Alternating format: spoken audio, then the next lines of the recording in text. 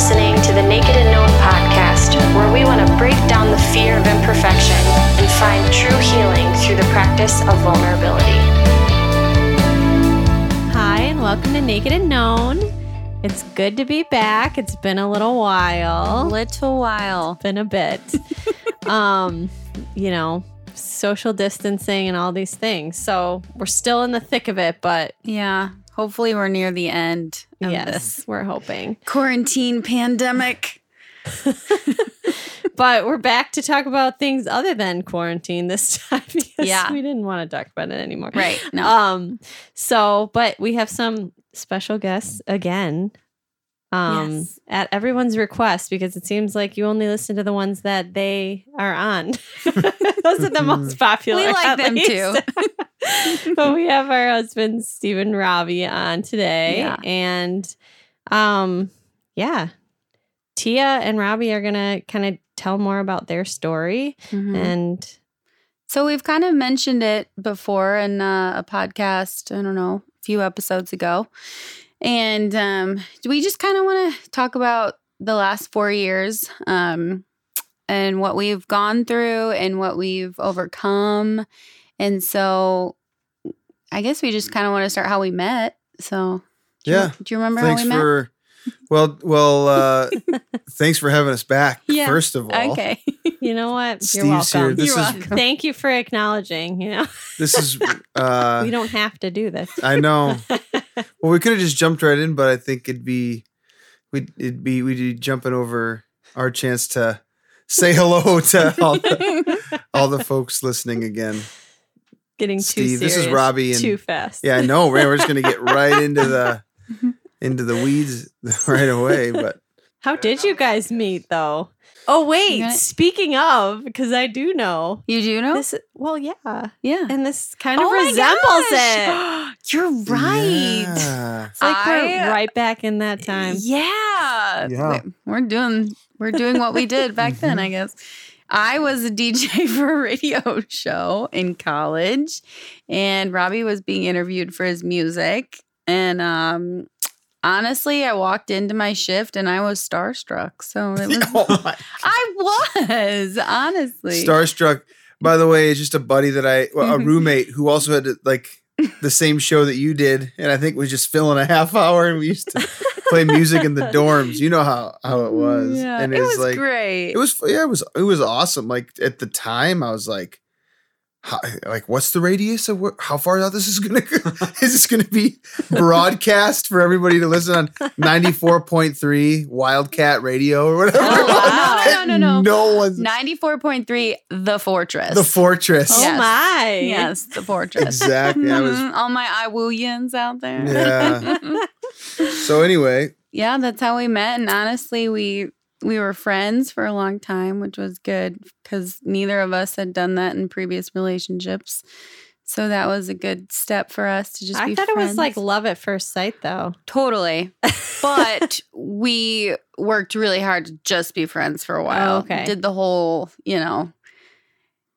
Grey's kissing kind of thing. Like, what would the alternative have been? Just make head out. over heels. Yeah. Moving fast. Probably. Yeah, it would just have been like would have led to moving other things. faster. Yeah. Yeah. No, like I remember that, and like similar to Tia, like she came in and she had kind of like the flower in her hair, sort of like really. I liked headbands. And Wow. And this kind of like, springtime was hitting in central Indiana, and she just was all the spring and summer vibes. And I was like, man, she's really cute, and did what we did in college and people still do today, I'm sure. Is what? Kind of checked her out on Facebook. Oh, yeah. Had to get the lay of the land, because like That's I an walked important out of first there step. Oh, yeah. and I was like, man, I wonder, she's so cool. And she, like, instantly we were like laughing the first time we ever met each other. And I saw her Facebook, and it was, her profile picture was with the best looking freaking guy I've seen on campus. And I'm like, you gotta be kidding me. And I was just, Was she dating him? no, I was Oh. absolutely No. relieved to find out. Well, first of all, I thought in my mind, like just the little prick I was like, I'm going to break him up. I got to find a way. Like I want to, but thankfully didn't have to go traverse that path because it was her brother, Tyler. And if you ever met Tyler, dang, the best. it's like Orlando Bloom in his prime, and especially like in college. And so I was relieved. That's her brother. Whew. I got a chance. All right. Yeah. All right. So, and we just became fast friends and stayed friends for a long time. Yeah. I think our dates consisted because Tia was kind of on a fast of sorts from dating. I mean, I'm saying, I'll She was totally on a honor fast that. too. I did a couple of those in my life. Yeah. I'm not dating anybody. I'm dating Yeah. Jesus. Yep. So. Right. Yeah. I was doing that for a little while. Yeah, And then I and- met you. Well, I You broke that, respected man. it. You had no I- plans to date in college, and then I Robbie. respected it. No, I mean, I'd To say an for like extent. months, we really were just friends. I mean, Mm-hmm. we would sit in my lodge where we lived and watched, and we're also doing a movie fast. Stevie, you guys would love Tia back at Oh, this yeah. time. She was fasting. I guess Everything. movies, dating. It's like right up the. We opened a prayer house at the Yeah, it was school. awesome. I was doing Wow. yeah. It was really cool. It was really cool, and but like the one movie I remember that you could watch or Lord of something the was Lord of the Rings. So we would just watch Lord of the Rings like over and over, and like be sitting on a Whose couch, rules were these? like hands almost grazing, but Yeah. not touching. It was the ultimate test in self control when you're in college I and think- dating, and Yeah, it's it was good. the first time either of us had I don't know, previous relationships. You just jumped in and physical and all this stuff. And we're just like, no, we want to do this right because we don't want it to be physical. We want it to be deeper than that. And Mhm. that's really, I think, why Mhm. we're here today. I Yeah. mean, it's honestly because we're friends. Mhm. So Yeah, yeah. It's huge. I agree. But we got married pretty young. So fresh out of college. I don't even know how old I was. 22. Mm-hmm. Yeah. Something. Yeah. It feels very young because you think you're an adult and you're not. And for Christian colleges to say ring by spring is a horrible thing. They shouldn't say that. I don't think they say that. I don't No, think they do. they The college they doesn't say that. The kids that when you're there at school, it's Well, yeah. they should put an end to it because Yeah. it's not something to promote. But anyways, Getting your MRS degree. Is that Yeah. what they used to say at Moody? Yeah. MRS degree. Oh, It's not. goodness. Christian colleges, they do that. But what were the early years like in your marriage, and did Yeah. you fight a lot? No, not really.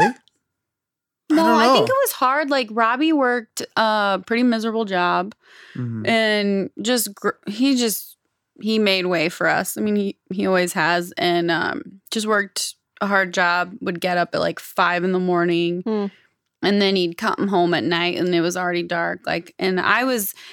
We had moved here to Illinois, and in this area, and so we ended up I was just trying to find random jobs. Had no friends.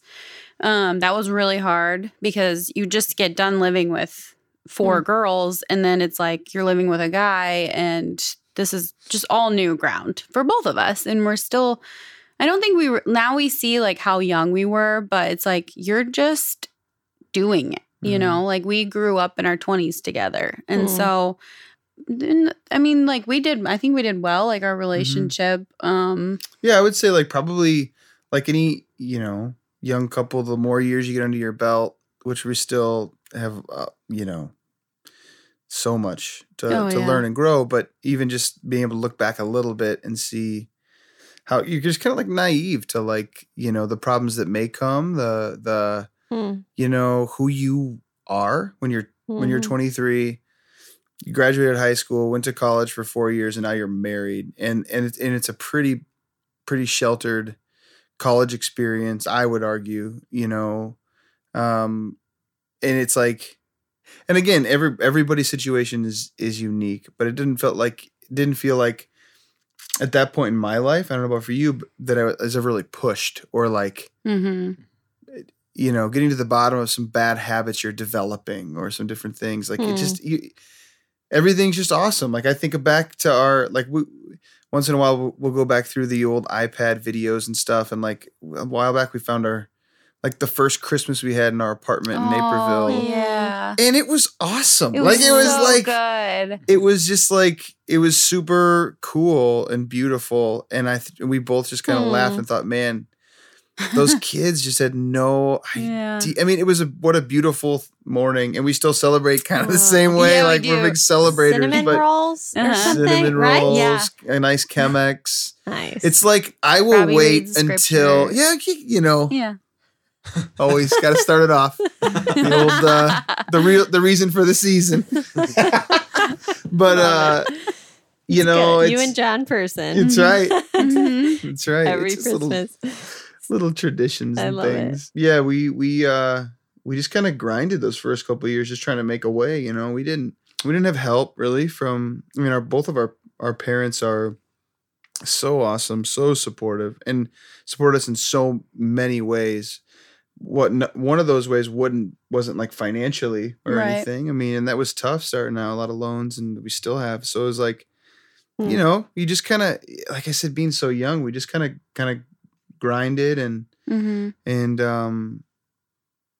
look back at those times, they were super, super sweet, you know. And then as we get deeper into the story, as we, you know, moving forward with like our story as a couple and our relationship, as people and everything that's transpired over the last, however, you know, 6-7 years.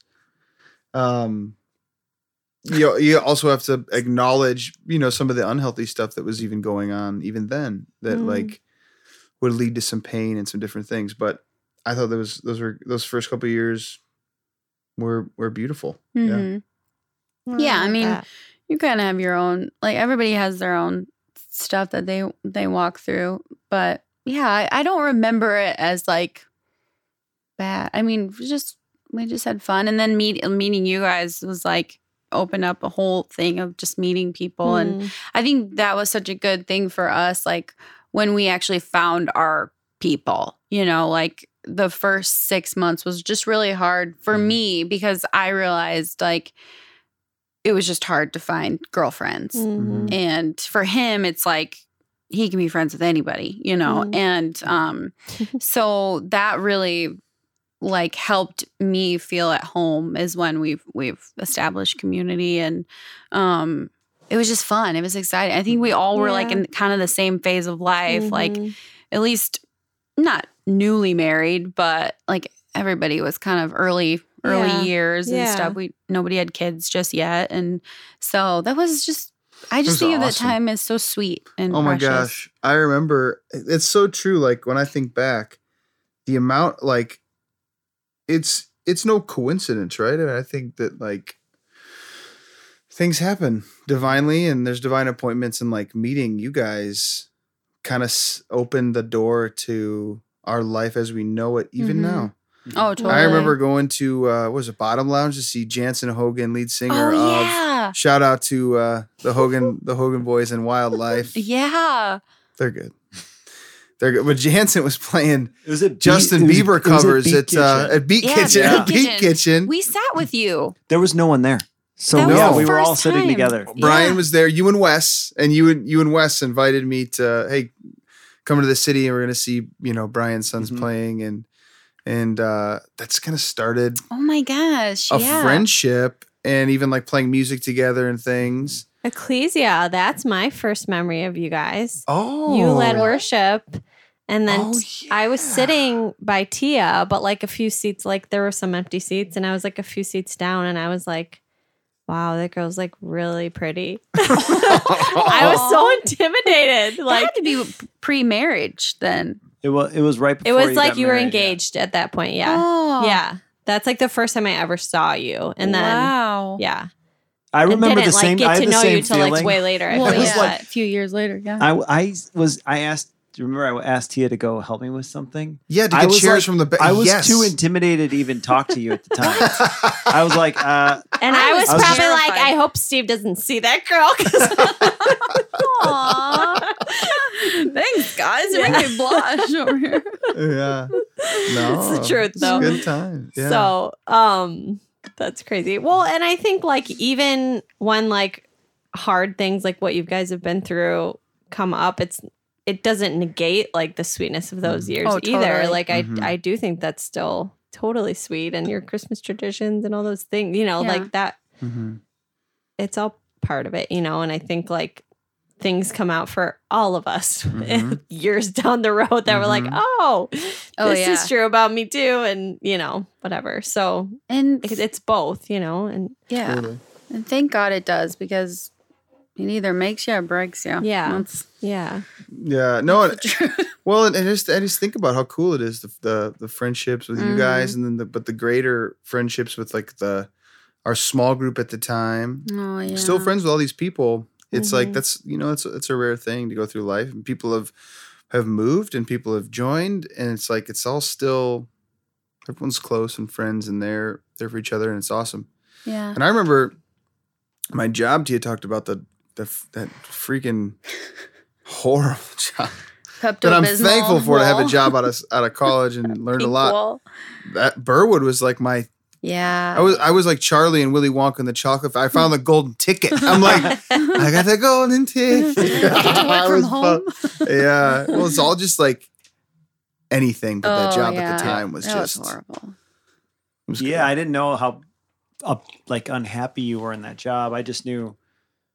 Maybe I did. I just remember you being not needy about, I'll get a new job now. I need to get out of this job. It was more like just making a good kind of step forward in a career and just want to be in a different industry. Or I don't know, remember how it was, but that, you like interviewed, I was going to say auditioned. You auditioned for the band, and everybody loved you. Yeah. And, but that was all part of that time where we were all just starting to make our own way, and we had our own little apartment, just like you had a little apartment that was, and it was like it was way love that. less to worry about than all the things we have to worry about today. That's just what I think of when you tell the story. So true. And that's part of, I think, the bigger story is just how we start out and we have this little tiny apartment and we had this little tiny relationship. Yeah.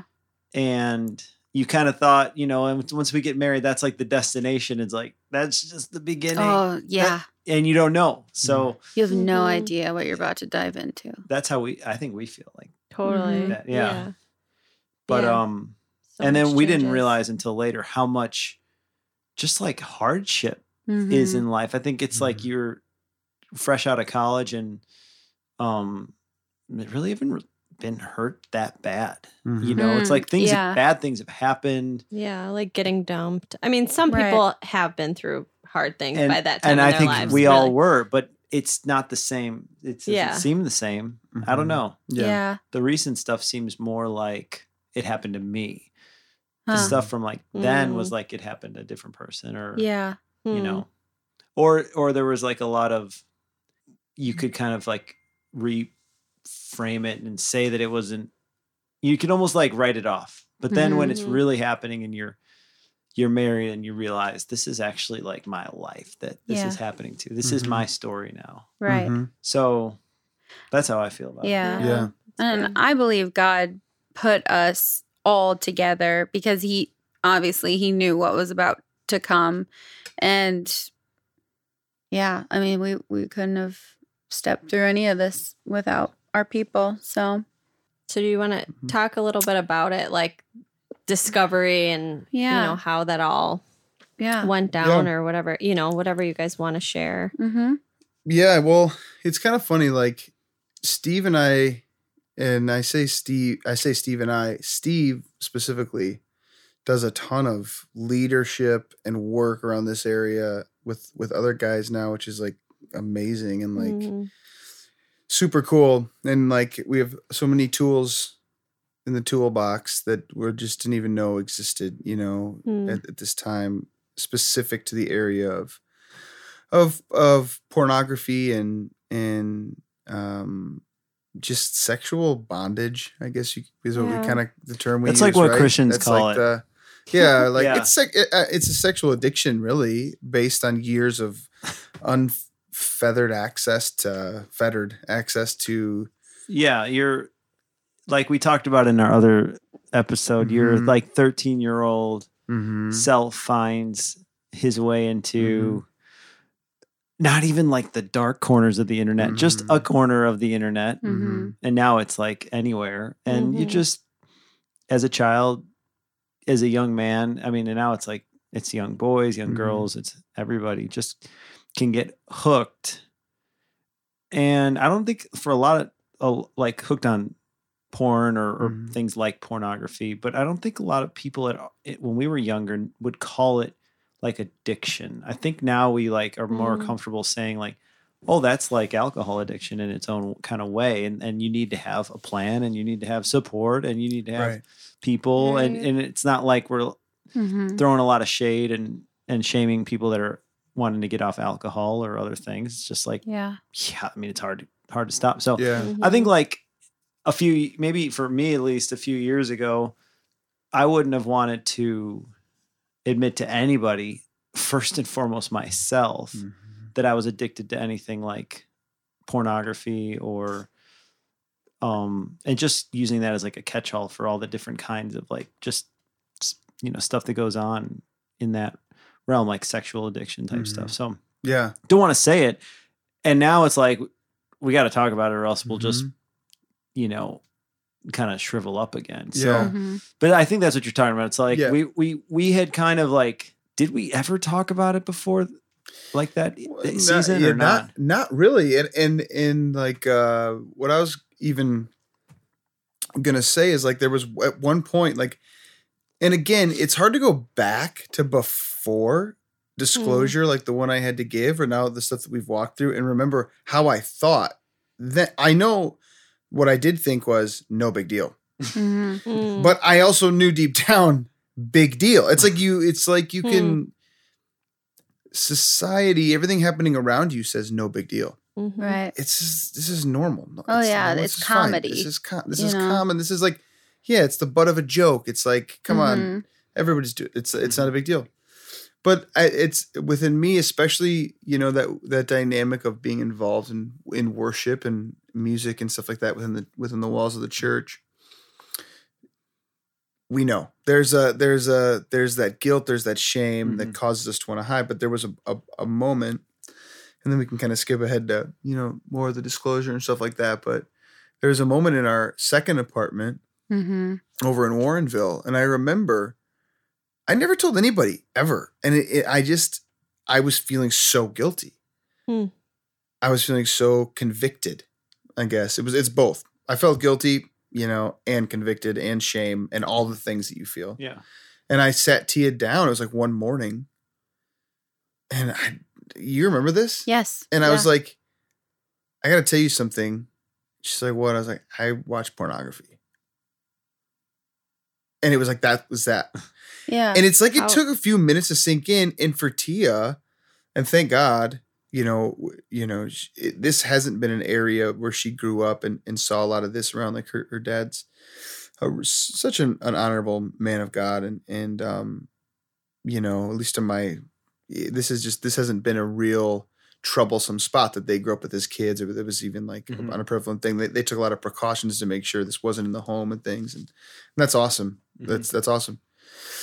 But for her, it was like, almost like a not really knowing, and like so we cried a little. But by lunchtime, it was like, let's go to the mall, or like, I mean, it was like we didn't. It was like I said it. I felt better. Yeah, we move on. What Tia about didn't really Tia? care.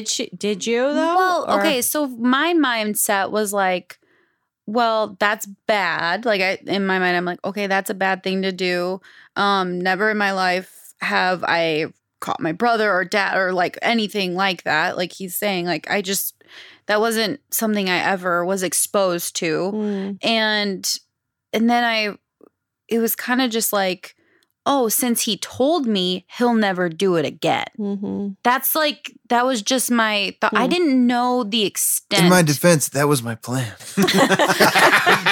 He's like, that's what I told you. But you don't. I'm good now. Like, because, at that time we're like 23, 24, or whatever. And it's like, I have in my brain, like, no understanding of addiction. I have no I don't even understand it. Like, it's just as simple as that. Like, I didn't have language for it. I didn't know the extent of it. Yeah. Yeah. And so I just thought, oh, he told me, problem solved. Did you take it personally at all? Like, I'm thinking of my personal experience. Oh, totally. Because I didn't have any exposure either. Like, I grew up with 4 sisters. And Right. No, I mean, I didn't know it. I didn't have like a place for it. I didn't understand. It's like somebody had to explain it to me, and that was our first counselor. But like, I guess that, it definitely makes you reflect yourself. And I've talked about this before. I have major insecurities about myself. So that was, and like, you're newly married. I started putting on weight, and you're like, oh my gosh, like, is he attracted to me still? All this stuff. So I think for me, I'm a very open person, but when it comes to my insecurities, I am very internal. Like, I just extremely like go inward, and you can tell because either I'm a bubbly person or I'm not. That's either or. So I think that probably just like became a part of my already known insecurity. I don't think he realized how bad I struggled with like self-hatred and stuff, but then again, as we continue to share this, we start to evolve as people. Like, we start to like share these like dark parts of our heart that we didn't even know needed to be talked about. It's like, you don't know what you're bringing in to your marriage. I mean, really, I really thought that like Steve made me insecure. Like, once we got married, I'm like, you did this to me because I was never like this before. I'm like, it's something you did and whatever. And then it was like, oh, wait, I've just like been able to protect myself from it and avoid anything that makes me feel insecure in the past. And now I'm like faced with this person who sees everything about me. And it's like, I just can't hide it anymore. But it was always there, Yeah. I remember calling my mom one time and being like, I didn't, number one, know that I was a super prideful person. My mom literally laughed on the phone. She just laughed at me.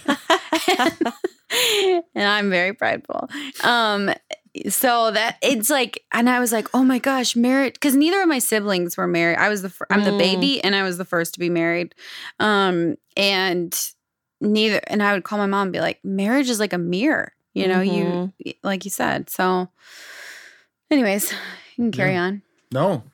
So that was the first conversation. That was the first conversation. It's the first conversation I had with anybody about it. And I just think I had felt guilty enough finally. Like, thank God for that kind of bone. And like that, like, it just starts to ache when I do something bad. That's your mom and you. I can't hang. Might be the Holy Spirit. I was going to say, it's like, you'd think at some point, just to insert the PSA here, you'd think at some point, all these great parents we have around. Yeah. And this is no negative thing. I mean, I really think it just was a big blind spot for a lot of people. And they probably, if they had their own struggles, they'd be totally ashamed and feel definitely like they're the only person. So they probably wouldn't want to talk about it. But you'd think in all these good parents around, you'd have some discussion or some like prep, like, hey, by the way, this may not be your thing, but it might be somebody's thing. You'd think your mom. Oh, no, actually. The stories that I've heard. Yeah, no, Mom. His mom wrote him letters. It's kind of funny. It's like I could be real sneaky, and like I can, but not Mom. Mom. She knows. I could be in high school and, someone's over late at night. Didn't ask Mom and Dad if this, someone could come over or not. I snuck somebody into my room. I lived in the basement. And not doing anything. And this is PG-13. This is like, we're kissing. It's high school. We're kind of like making out. All of a sudden, music, my radio's on, it's like, this is awesome. What could go wrong? Rat-tat-tat-tat on the door. It's my mom. Robbie? She knew. Who's you alone in there? Like, what? Get in the closet. And like, founder immediately said, you need to go home or whatever it was. Anyways, that's not the first time. I mean, that's like the first of many times. My poor mother. Yeah. And she's so sweet, like I remember one time she found some stuff, or I don't remember the exact circumstances or hurts. I don't know what it was. Yeah. I had like a 4 or 5 page beautifully written letter. Oh. That affected me. And I mean, it really, really affected me. Your mom wrote you a letter? A long one. Yeah. Laying out her own fears, her own, not regrets. I won't say regrets. Her own, just struggles. Totally. Yeah. And it was like, wow, this is like a really serious, she like really cares about this. And I should pay attention to this because, it's obviously a thing. It's obviously a thing that like can lead to other things that, she was just really thoughtful in that. And it really loved me in that, like, kind of like a begging, please listen to me. Because that's a hard conversation to have, let alone mother to son at that age. Yeah. And she wrote it. And I thought that was just really cool. Yeah. And I still remember it. Still means I don't have the letter still. I don't think I might. Maybe in all your stuff. Yeah. I think she I might. always brings a tote of your stuff. Yeah, I know. I got a lot of keepsakes. But yeah, you, it meant a lot. It meant a lot. It's like, there is that. Yeah. That, it's super thoughtful. I'm lucky to have that, and that she did that and cared enough to say something, because it's easy to kind of laugh it off, whatever. Much harder, I would imagine. I don't know, but especially when I'm that age, when you're 17, whatever you're 17, 18 years old. It's a weird age to, have those conversations. So. But also, I would say, like, I feel like our parents' generation wasn't super open like we are. Like, I mean, my parents grew up in a very religious, church, and they didn't talk about their feelings and emotions. And so I don't think they knew how to do that, but now our relationship with our parents is very open. Like, so I think I don't know. I just think that was just like that time. I don't know. But a lot of, at least my parents and maybe yours, I don't know exactly, but they were young. Yeah. Young when they parents. were having, very young. having us too. So, and we know all of our parents have their own mess of their own, like the things They're that human. we've been dealing with. Yeah, they've been dealing they're with. human. Yeah. And us having kids, like, makes me think about that on the one hand, where it's like, how would you not go there? I mean, it's so formative to have these kinds of discussions. Oh, yeah. It's not like they didn't know. But then on the other hand, they're also just kids having kids. Like we also don't know what we're, it's like we're in over our We heads don't know too. what damage we're doing right now. So just you 6. gotta, Not don't know how much, bad yeah. we're messing them up. so it kind of it's like I'm not afraid, but this, you see how high the stakes are, but you also know how ill prepared you are, like, at least having had kids. So I feel both and of like, this should have been handled differently for all of us. And on the other hand, I'm like, but they didn't know any, and if they had to do it over, they'd probably say the same thing. Oh, totally. So, and their parents weren't, having those conversations with them. I think it's just a ripple effect. And now that, like, the things that we've faced, like, if and when we have children, like, I definitely want to talk, like, very, very open and honest. Well, and it'll be a priority for us, and I think maybe they had other priorities or wanted us to have a good work ethic or something like that, to go to church with them or to do, whatever. Like, I mean, hopefully to have an actual relationship with Jesus is the idea, but it's like those values, that can kind of vary from family to family. But I think for us, and everything that we've seen and all of these things, it's like, that's gonna happen. That's gonna be a conversation. We're already reading books about technology and about like how to navigate some of these things and how to start those conversations, even like at their age right now for like a 5-year-old, Right. So we're also hoping it's gonna be different with our family. The just to close that thread out, it's like we're also all sitting here having weathered pretty immense storms and do have vibrant relationships with the Lord. Yeah. And so on the one hand, you've got some big gaps in the process, I would say. And then you've got, I mean, how would you, if my sons and daughter turn out to be like, sitting around having a podcast talking about all things life and faith, I would be very happy. Oh, totally. Hardships included. It's like, they did a good job. Yeah. So it's like, you could go all the different ways on it, but totally. It's just something I think about when we talk about kids getting like the old, those formative years, things that we kind of missed that are so important now. Like this is like the crux of a lot of like our lives now is like, like sexuality and like pornography, the just like you would think it would have made it. It would have made it on the table for the women and for the men to talk to their kids about it. Yeah. So, but but it is too, just to really close that thread.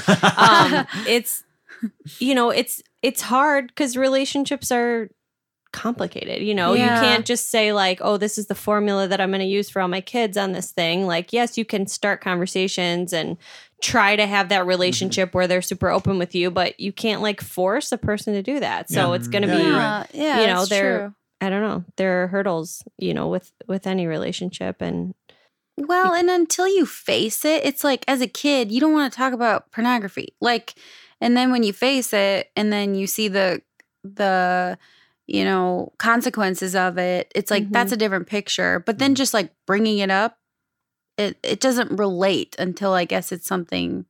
Well, I mean, we do there are, and there probably wasn't materials, but now we have materials that are like, true. Like even for our like 3 and 5-year-old, like the book called Good Pictures, Bad Pictures. That's a great book. And it's just like, you read it and you're I like, did read it and I laughed. Oh yeah, they picked that book. You put me on the spot. You gave me a book and you're like, read this to the boys. And I'm like, what is this? I wanted you to see what it was. Jazzy.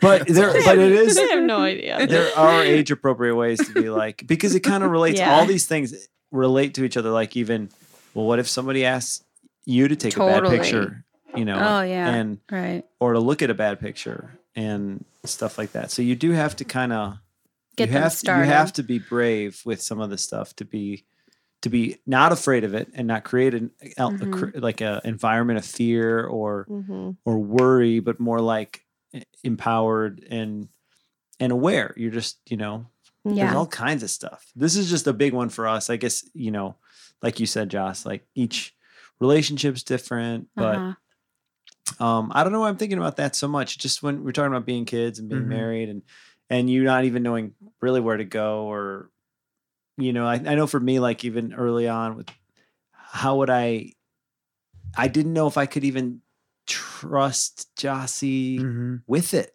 with any information. I didn't really have any good examples of people in my life knowing what was going on and not blowing up the relationship or that's a good point. So and that's instinctual. So it's like you catch me, I'll just lie about it or hide. That keeps it hidden. Instinct, not even thought. It's like the first thought is like, nope, didn't do it. Yep, can't prove it. Can't prove it. Search my browser. Squeaky clean. Good at covering their tracks. Oh jeez. No, that is so true though. I remember Steve lying about something stupid like years ago, but I just literally started laughing to myself because I'm like, I know he's not telling me the truth.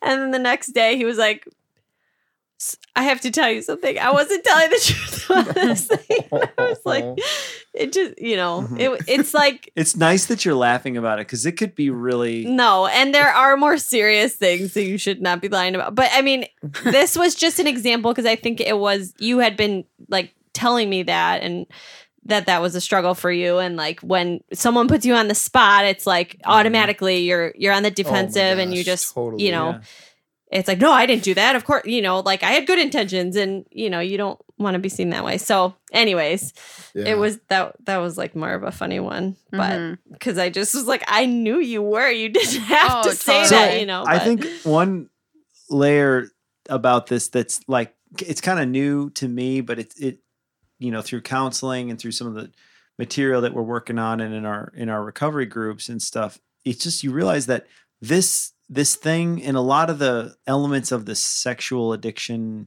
kind of knot you can get into. And I'm assuming for other addictions, I don't know, but I know for this one, it does kind of put you back.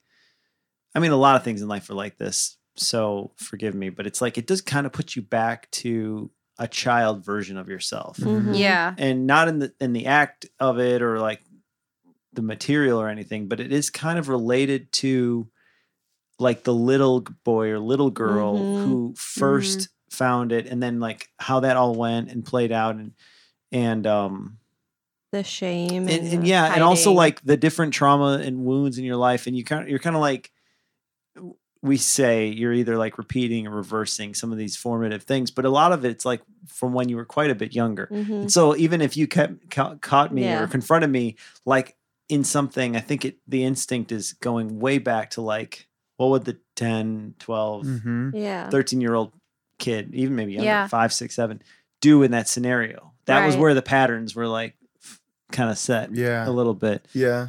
And it's not until, a lot of time and work and just really it takes a safe place like a marriage to get out of that family pattern, Yeah. That's what I was totally. Oh, sorry. I was just agreeing. Yeah, I was just thinking that like too, as a spouse of someone who's like working through that of like, you can create that kind of like safe space and try to with your responses. And I don't know, I feel like you kind of have a role, like a responsibility to like try to be that to that person and be that safe place so that they can be themselves and kind of like grow up into who you're wanting to be and who Christ is like building you into. So yeah. Well, I'm trying to think of where we were at in our story. Yeah. You left off at like Warrenville. Oh yeah, just sharing with Tia that first time, so after that, we just kind of went on life as usual and never really disclosed anything again in our relationship, anyways. But were you kind of good for a while and then kind of? Yeah, I was just gonna say, as sure as the sun rises in the east, about 3 weeks later, when the dust settles, the guilt subsides, and in some ways, like the relief is such a better. Isn't that kind of a weird thing? That's such a better euphoria to be close with another human being and be open and be yourself and be known, even in your that feeling in its own way, in the same way, while intoxicating when you disclose, are met with some grace, and you can move forward. Oh my gosh, it's like the gorilla's off my back. It's almost like then that when you've developed a pattern in your life, that feeling won't even be good enough if enough time passes. So it's like then you're like, you kind of you're kind of getting that itch again or whatever, something stressful happened, whatever it was. And I was surely back into pornography, and it wasn't a daily thing, but would check 19 of the 20 boxes of you're an addict of all the classes and stuff we take. Like, but you didn't know that then. I didn't know it. No, I didn't know it then. I was just kind of back to doing it. I never really shared or anything like that, and unfortunately, like, it just led to just unchecked, undisclosed, pornography consumption and masturbation. And, it kind of like we shared in the last podcast, it's like at some point it's not enough. Like it doesn't like, especially for somebody like me. And I know a big part of it for me is like, I love having fun. I like feeling good. I like who doesn't, right? But I mean, like for me, it really is like something that's like, I want to replace bad feelings, stressful feelings with just good feelings, or just like a real desire for like affirmation.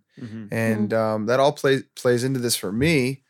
And this was a place where it's like, this is all fine, but like I want to feel like I'm like desired, wanted, This pornography was kind of scratching that itch in some ways. Not that Tia wasn't. We've always had like just a great intimate relationship, and like it was never about that. It's almost like just like an maybe like an insatiable desire and need to want to feel affirmation, and the ultimate affirmation of like, I'll go to bed with you. Basically, like as human beings, it's like that's the top level, right? I mean, that's like the ultimate affirmation of, I think you're a good person, good enough that, when you start to like get to the core of like what you're after. And I think it's like, that is like that, like, at least in your mind, that's kind of like what you're after. And so, it was still a couple of years after I disclosed to Tia, but I actually was at Burwood. Then I started a different job. I did a lot more traveling, and it was on a trip where I just basically was unfaithful, had a one-night stand, no relationship prior or after, and just sat on it for months, about 5 months, and still leading worship and being involved in the church, being involved in small group, all these things. We were leading a small group. Yeah. Were you? Yeah. Were you able to like push group. it down, or like what were those months like for you? I don't know if I've even heard you talk about it. Like, very distant. I was distant. I came back and I was just very sick. Cold. I'm physically ill for like 3 days. Yeah. I wasn't sick. It was the effect of what I had done, and the weight of that now coming on. Like that's the lie. The lie is like, oh, you did it, like. But that's prior. Then I'm telling you, seconds following, you want to die. I mean, you're like, why? What? It's. I mean, it's such a. It just wasn't worth it. It not even. I mean, of course not. Yeah, I mean that's right. like. But like even right after it, isn't that the craziest thing? You've never felt, at least for me, worse in your life, and it's like. Everything that you're promised, or that you think it's the lie that you're told in your mind, or whatever it is, like the thing that you're chasing, and then you grab it, and then it's like, oh my gosh, it's like I have to think of it in some ways on a different level, but you just think. I mean, we read right in Genesis, right at the start, that feeling of like, oh my gosh, we ate from the tree, and like the feeling of like. Run, hide. I don't know you. You did it. No, you did it. It's like you're terrified. You're like, what do I do now? Like, I thought this was going to be awesome. Like, oh my gosh, like I'll never tell, and I'll like, and honestly, that's what I thought. I thought maybe I'll never tell. And just like, because the crazy thing about pornography is you, at least for me, I was able to compartmentalize in some ways. We know it's like you're stuffing, you're putting in these different places. It's kind of like designed to be compartmentalized. Yes. You're like, the way that it works, not to bore you ladies, but one of the things about it is like, you're in that addiction. And I think, again, a lot of addictions are like this, but it's like you're getting euphoria, and like hormones are released that are really like, I think God's design is to have them in intimate relationships, Right. not just sexually intimate, but like we're close Mhm. and I approve of you and I love you. And Yeah. my kids are all jumping on me and they love me and I love them and it's safe. And it's like all those same hormones, but this like pornography and masturbation release a lot of the same hormone. You're the hormone maker. Your body is, and it's being released, but it's disconnected from the prefrontal cortex, which is like your kind of ethical, like higher reasoning, kind of governing like the part of you that's the mature judgment part of you that says these things are all in the right order. And I'm getting this euphoric experience, which is a more like primal thing. So that has to shut off, and then the euphoria happens. So you're literally like a person divided. You're like, no, this isn't me. Like in my right mind, I would say I never would do that. I would never do that. Yeah, but it happened, and it was, and it's sort of like forcing a wedge into you that takes a long time to kind of put back together. A lot of retraining, honestly. Oh yeah, how to be. Even experience intimacy is like a retraining process, I think. Yeah. So, no, yeah. Right. Oh my gosh. Absolutely. And pornography is I feel like just like what you said, except even to add to it, there's this idea when you're just doing that, or just kind of like, in the throngs of that addiction in and of itself, not actually taking it to a physical level with another person. There's the lie that it's not hurting anybody. It's not hurting anybody. You don't understand the damage you're doing to yourself or to a loved one or to whatever. But it's like you can forget about it. I mean, that's the only way I can put it, because before I would forget about it. I'd come back to that well. I was crazy unhealthy and I was addicted. But I'm telling you, like, if I had done that on like a Thursday, by Saturday we go to breakfast, I'm not thinking about it. I don't feel guilty about it. Yeah. It's gone. I didn't, in my mind, I didn't hurt anybody. And now it's Saturday. It doesn't really hurt me. Like the guilt's kind of, it's maybe a little twing if I think about it. It's like but I'm not going to say anything. It's the amount of guilt you're willing to live with. That's exactly right. And so what made this differently was this was a physical acting out of the same thing I'm going after, when I'm looking at pornography or something. And it's like the physical manifestation of that. Yeah. And it's just different. It's like, like I said, I came back physically sick. Didn't want to, obviously, don't talk to me. Don't want to be touched. Don't really look at me, because I am living in this horrific amount of shame, and rightly so, and guilt, and like thinking, okay, a week go by, 2 week go by, it'll start to subside, like just like anything else would that I do in this realm. Like eventually, maybe I'll just like, I'll go to my grave with it. I'll go to my grave with it. I don't want to hurt Tia. I don't want to hurt my friends, my family. I can live with it, and no one has to know. And I just hope, honestly, you literally think, Lord, like I repent to God. I mean, on my knees by myself, like over and over. The feeling doesn't subside, because there had to be action taken on my end here and now. Like it just did, because you know what? And I think there's a grace in that, because it's a grace to Tia. It's a grace to my family and my friends that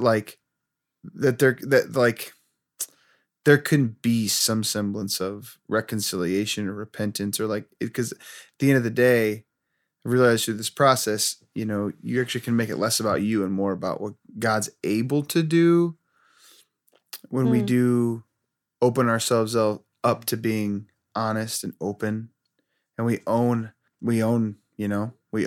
what we do to the best that we can. So yeah, coming back, I just thought I'll never say anything. Yeah. I'll never say anything. But the problem is it would have, I think when you hold it, then all you're doing is when you stuff it is it's when you're in the cycle of addiction, it's going to come full circle again. Mm-hmm. It would have. And the pornography probably wouldn't have been enough. Yeah. Because now I have this horrible feeling. How am I going to get rid of that? Yeah. Going to the computer or whatever. That's not touching it. It's like you almost get so depressed or whatever. It's like I need that like spark. I need that like I need to feel affirmed because I've never felt less affirmed. So go back to that affirmation thing. I've never felt less affirmed. It's almost like, and then I started to hate Tia because Tia's so sweet. Tia's amazing, has no idea what I've done. Is just loving me like a wife loves a husband and is like such a great friend and all these things. And as she's nicer to me, and it seems like she's never been nicer, right? Like during this period, it makes me like hate her, not her. What I hate is myself. I hate myself.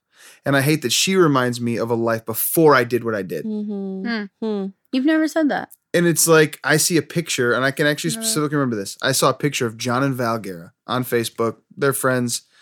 And they were like singing a song, and it was really beautiful. And they're like in love with each other. And I was devastated because I thought I'll never be known. She'll never know me now because I'll never be able to say what I did. You can never really be loved, and I can never be loved. That is the exact feeling I'm describing to you. It's like I will never experience that what I'm seeing on this Facebook right now. And we went out to dinner that night and probably were so close, had a great night, you know. But I'll never experience that because I can never share now and let somebody in to know what I did. Because if I do, it's a house of cards. It's you know. And everything I'm doing in the church, everything I'm doing kingdom wise, and that's where the enemy comes in too, you know, and you start to, it's like everything I'm doing is for naught. Because guess what? The day when you can't hold this anymore or somebody finds out somehow, I don't know, maybe some, like, or whatever, then everything you do now, you're just a hypocrite. Right. So you're just going day by day and it's getting darker, darker, darker, darker, darker. And then it's like, well, you know, and I'm trying to do my job. I worked for a ministry. I worked for a nonprofit missions organization. And so I'm visiting the people in their homes and talking about what I did and scratch that. Not about what I did, about what I do for work, for the vision thing. Clarify. You told everybody except me. But strangers. But the reality is, it's like, it would have, I'm convinced it would have kind of happened again. And the breaking point for me, and then we can move on to like the, you know, where we're at now. Is the Sunday was an Easter Sunday. We were going through Pursuit of Holiness with our small group. Oh, yeah. Yep. Is that a big... I didn't read it. Okay, listen. This is what was crazy. Leading up to his discovery, though, he kept finding these weird, like, he would be like, well, I have basketball tonight. Well, I have this tonight. And I'm like, you and I are leading this small group, and he wasn't even showing up. And now that I look back, it's like he couldn't handle like sitting in there talking about what we were talking about in the group. Like it was so hard for you to be in that group. Yeah, I don't even remember that, but I do. Probably like I didn't want to be around anybody, you know? But I remember it was like this, actually the craziest thing was this worship on Sunday for Easter at big church around here. And it's like, it was an amazing morning of worship. And I just had this thought that's like, I just can't do it anymore. I cannot, I'm making a mockery of this platform that I have right now, or being what I'm called to do. That somehow God hasn't just lightning bolted me from heaven while I'm up here worshiping after what I've done. He knows what I did. And I'm up here leading these people in worship. Like, and I literally thought that's the exact word I thought driving back home. I'm like, I'm just making a mockery of this. And,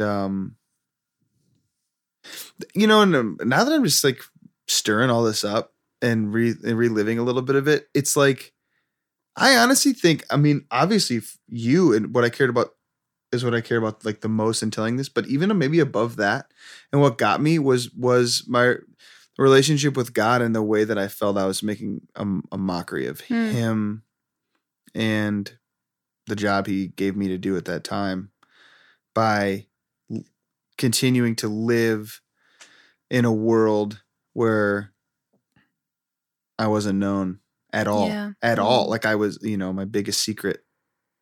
I had a big secret, and I knew it would ruin, who knows, to the level of what it would ruin my life and Tia's life. And,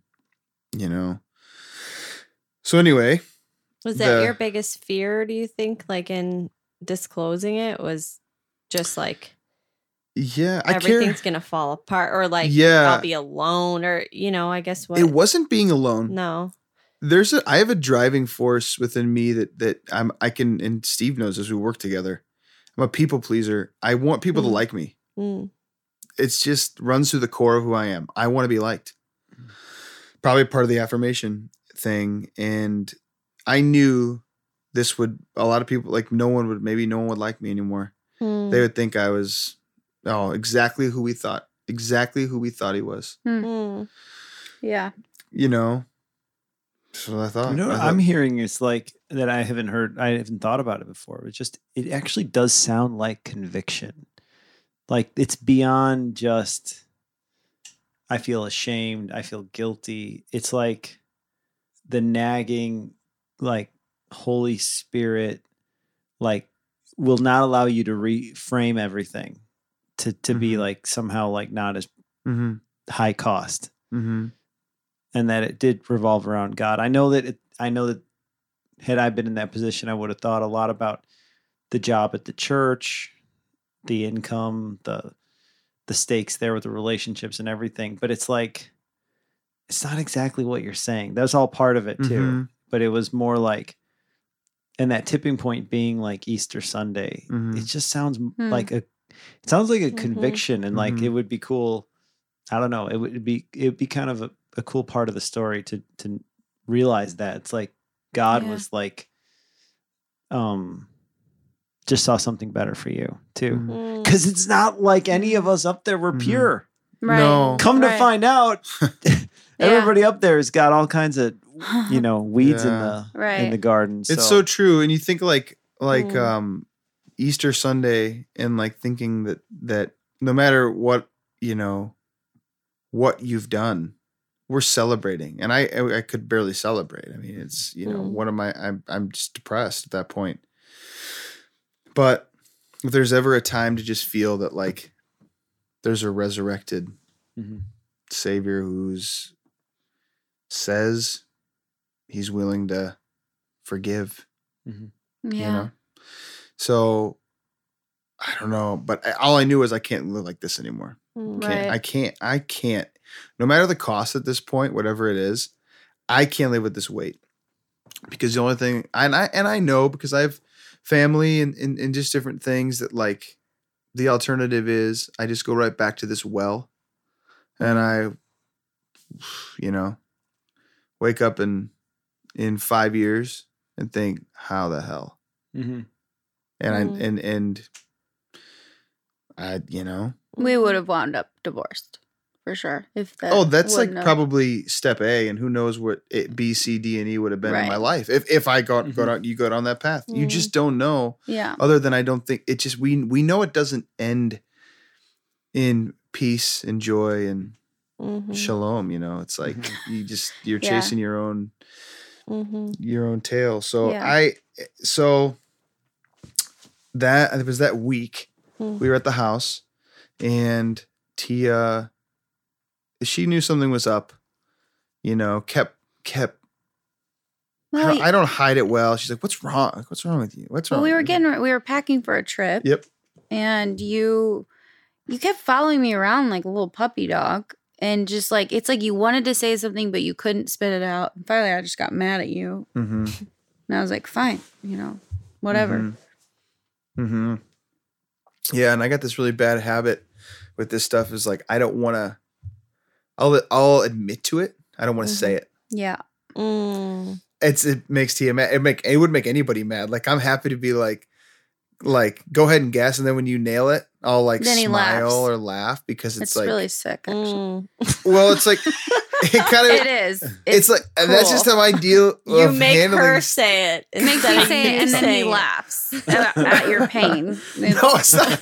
It's not laughing really- at pain. It's that I immediately want to make it right, and maybe we can laugh about it, right? You No. know, like. Not this. But no, Not no. This funny. was really. You didn't laugh this time though, right? No, he No. fell on the floor. That's and I what fell on the floor. Just So wait, Well, what happened? because he just kept. I was doing the dishes. He was just staring at me, and I was just like, "What is going on? What can't you say?" And it just clicked. I said, "Did you cheat on me?" Mhm. And he just fell down and just started weeping. And it Mhm. was like that was the answer. I mean, Mhm. so it was like I knew I'd never seen him that crippled before. Like he was just this strong man became very, very weak. Mhm. And so, I mean, that's kind of how it came out. And it was Mhm. a shock, complete shock. Mhm. Yeah, it was like the worst night of my life. I mean, it was just it was Yeah. terrible. It was Did terrible. you feel better right away though? Yeah. Yeah. I felt it's a Relief. different sort of like feel. Better isn't the word because now I just put this 1,000,000-pound yoke On me. squarely on Tia's shoulders. Mhm. Now she has to feel like I did day one. It's been Mhm. 6 months, and now I just let it go. It's like I feel light. I also knew there was so much to come. Mm-hmm. Mm. Yeah. This was just the start, Mm-hmm. and it felt better just to have it off my chest, but not better. I was broken because I didn't even know the impact like it have on her, and it was just so tragic and so sad, and Tia did and I've shared this before. Those of us that are close, and I just think it's like one of the most beautiful things ever. Is even in her pain, whether she knew it or not, the first thing she did was, and we knew there'd be consequence, and there's gonna be all these, who knows what's gonna happen, but Tia did take my hands and prayed Mm. for me, for her, and that was like, what a gracious response. Mm. Like, who deserves that? Like, it's like that was, to this day, whether we would have stayed together or not, I couldn't think higher of a person than Tia, especially in that moment. No one deserves to be told that news, and you've got the capacity to say, I don't, even in that moment, who knows what's going to happen, but where else can we go but at least just start here, and it was really tough, and she left, and it was just a real mess there for a while, and she could probably speak to that if she wants to, like the first couple days, like she. I went home. How did you She even had know left. what to do? Or did I you? just knew I didn't want to be around. I didn't know I was scared to leave him by himself. Mhm. So you guys were on your baby moon. Mhm. That's oh yeah. Oh gosh. Yeah, you were pregnant with Ollie and we didn't want to call you because you had just gotten to California. Mm. And I didn't want to ruin your trip. And I was calling John to come because I was scared to leave Robbie by himself. I didn't know what he was gonna do, and I got in the car and I drove to Indiana because that was the only thing. I mean, our whole marriage, I've never like ran to my mom and dad or anything like that, like No. but it was just like the only place I even felt like I wanted to be. And It's like a safe place. Yeah. yeah, and they just, my parents were amazing through the whole thing. I mean, honestly, our relationship with them is so much stronger, so much truer with them because I think of what we've gone through. And they just, they wept in our pain. And so I was with them for a few days. And then eventually, like, Robbie had told Brian. Brian took us under his wing. And he really guided us through it. I mean, we didn't know what to do. Like it's in obviously like the church, Robbie had to step down. Brian was the worship pastor at that church. Yeah, Brian Hogan. Yeah, he was amazing through it all. Him and Amy and I mean literally like any call we had. So we kind of went into it was like a few days after, and my family had come back to the house with me, and I left. I still hadn't seen you at this point. I had so many more questions. I mean, after something like that, you don't have the capacity to hear everything, but then like all of a sudden anger kicks in, and it's like, what happened? Like, what in the world, you know? And then I was just angry, you know? And so, you know, I had a wave of emotions, you know, just grief and loss. And I'm flat out just scared. Are we getting divorced? Like, I didn't know what the situation was going to be like. And, so then once I came back, you had several meetings with people, which was Robbie didn't have to do any of this. Like he didn't have to, he obviously with the church, he had to step down, but Robbie, for those like 3 or 4 days, all you did was talk to people, your work, I worked the church. I worked for a Christian organization. So I thought maybe I'd lose my job for sure. I didn't. And that was a blessing. Yeah. I mean, amazing. This might sound funny to somebody, but it's like, I commend Robbie because there aren't a lot of, like, on top of telling me, he told the people he needed to tell. And he owned it. And I think a lot of people like really, obviously everyone was shocked, but you received a lot of love and people started opening up to you about their own stuff in that time.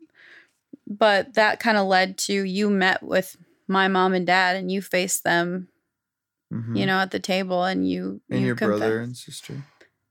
Not your My sister was with me, but you confessed everything you did face to face with my dad. And I think that's still like one of the biggest things like you ever did. So you owned it. You didn't hide. And that was pretty amazing. Yeah, that was a weird day. It's like I was staying with just a great friend, a brother for life, for letting me live with him for months. Kyle Reschke. He was a bachelor at the time. He was a bachelor at the time, and man, I can't share our nightly routine because I think it's like kind of between us. But man, we just had some talks. Yeah, don't say it was fun. I know. Golly. No, no. I don't mean that. It was horrible. I slept on a leather couch with like one blanket, sweating. I mean, it was terrible. It was very comfortable. I mean, it was like he was so gracious to let me stay. I was so thankful. And man, I just felt like what a beautiful time that was in that season to just be with him. And like, and just no judgment from him. No, it was just like we just talked about life, talked about things. It was sweet. It was sweet. Yeah. But that was weird coming back to the house and you were in a safe place. It wasn't like you were in a bad place. He was, and he let me stay there for free. I mean, it's like, and I think I probably paid him or tried to or something, but he's just so kind in that. But I remember coming back to the house and our dog was outside. Yeah. It's like our house, but it wasn't really my house at the time, you know, and just my whole in-law, like everyone was just sitting at the table, just walked in and, oh wow! And I remember my father-in-law just. I mean, everyone was just weeping. Oh man, that was so hard. And he just said like, "What'd you do? What did you do?" Like through tears, and it was like, oh. I mean, I just remember that was one of the hardest things. That and telling my mom. Because she'd been through a lot and like that sucked too. because that just preyed on all the fears of like, you think you can like break. We know a lot of this stuff is cyclical through families and through generations. I mean, we just see it, even the science behind it now as we've gone through these classes, and it's like, I don't know. You just think maybe I'll break the cycle. I'll break it or something, and Mhm. and then you just it kind of sucks, So yeah, that was a really, really tough season. Where I told you and Dirk that Dirk's Yeah, old it was apartment so up there. Hmm. And I told Dirk before I told I you know, I because was you were like- out of town. I was Dirk was like Yeah. like weirdly facilitating. Like now Robbie has something to tell. Yeah, you. I'm like Dirk. Well, Well, I had to like a tell- diplomat. I Did told you Lene know- on April Oh, and Fool's then Day. Tia, you came. Wait, who? We you both- came to our. You both came to our house. yeah, it was like a group thing. I remember because you came up to Oh, Dirk's, but I did told we? him before. No, we were separate. Oh, I told you and you. I came met to with you my and Lene. house. and Yeah. then he met with the boys. Yeah, that's No, right. I talked the first time. Yeah. Dirk was one of the first people I told because we were going to tell you guys at this time, and he knew it was serious. I told him it was serious, and he was really sweet. We got in his old Suburban that he had, the old Suburban Oh, with some yeah. fishing poles, Mhm. and we just went through a couple lines in the water. It was actually. It was, and he was very kind. That's one thing I have to say. It was like Brian and you and Dirk and like our close friends at the time, man. It was like I really felt like I saw the love of Christ in other people in the Yeah. way I was treated. I didn't deserve to.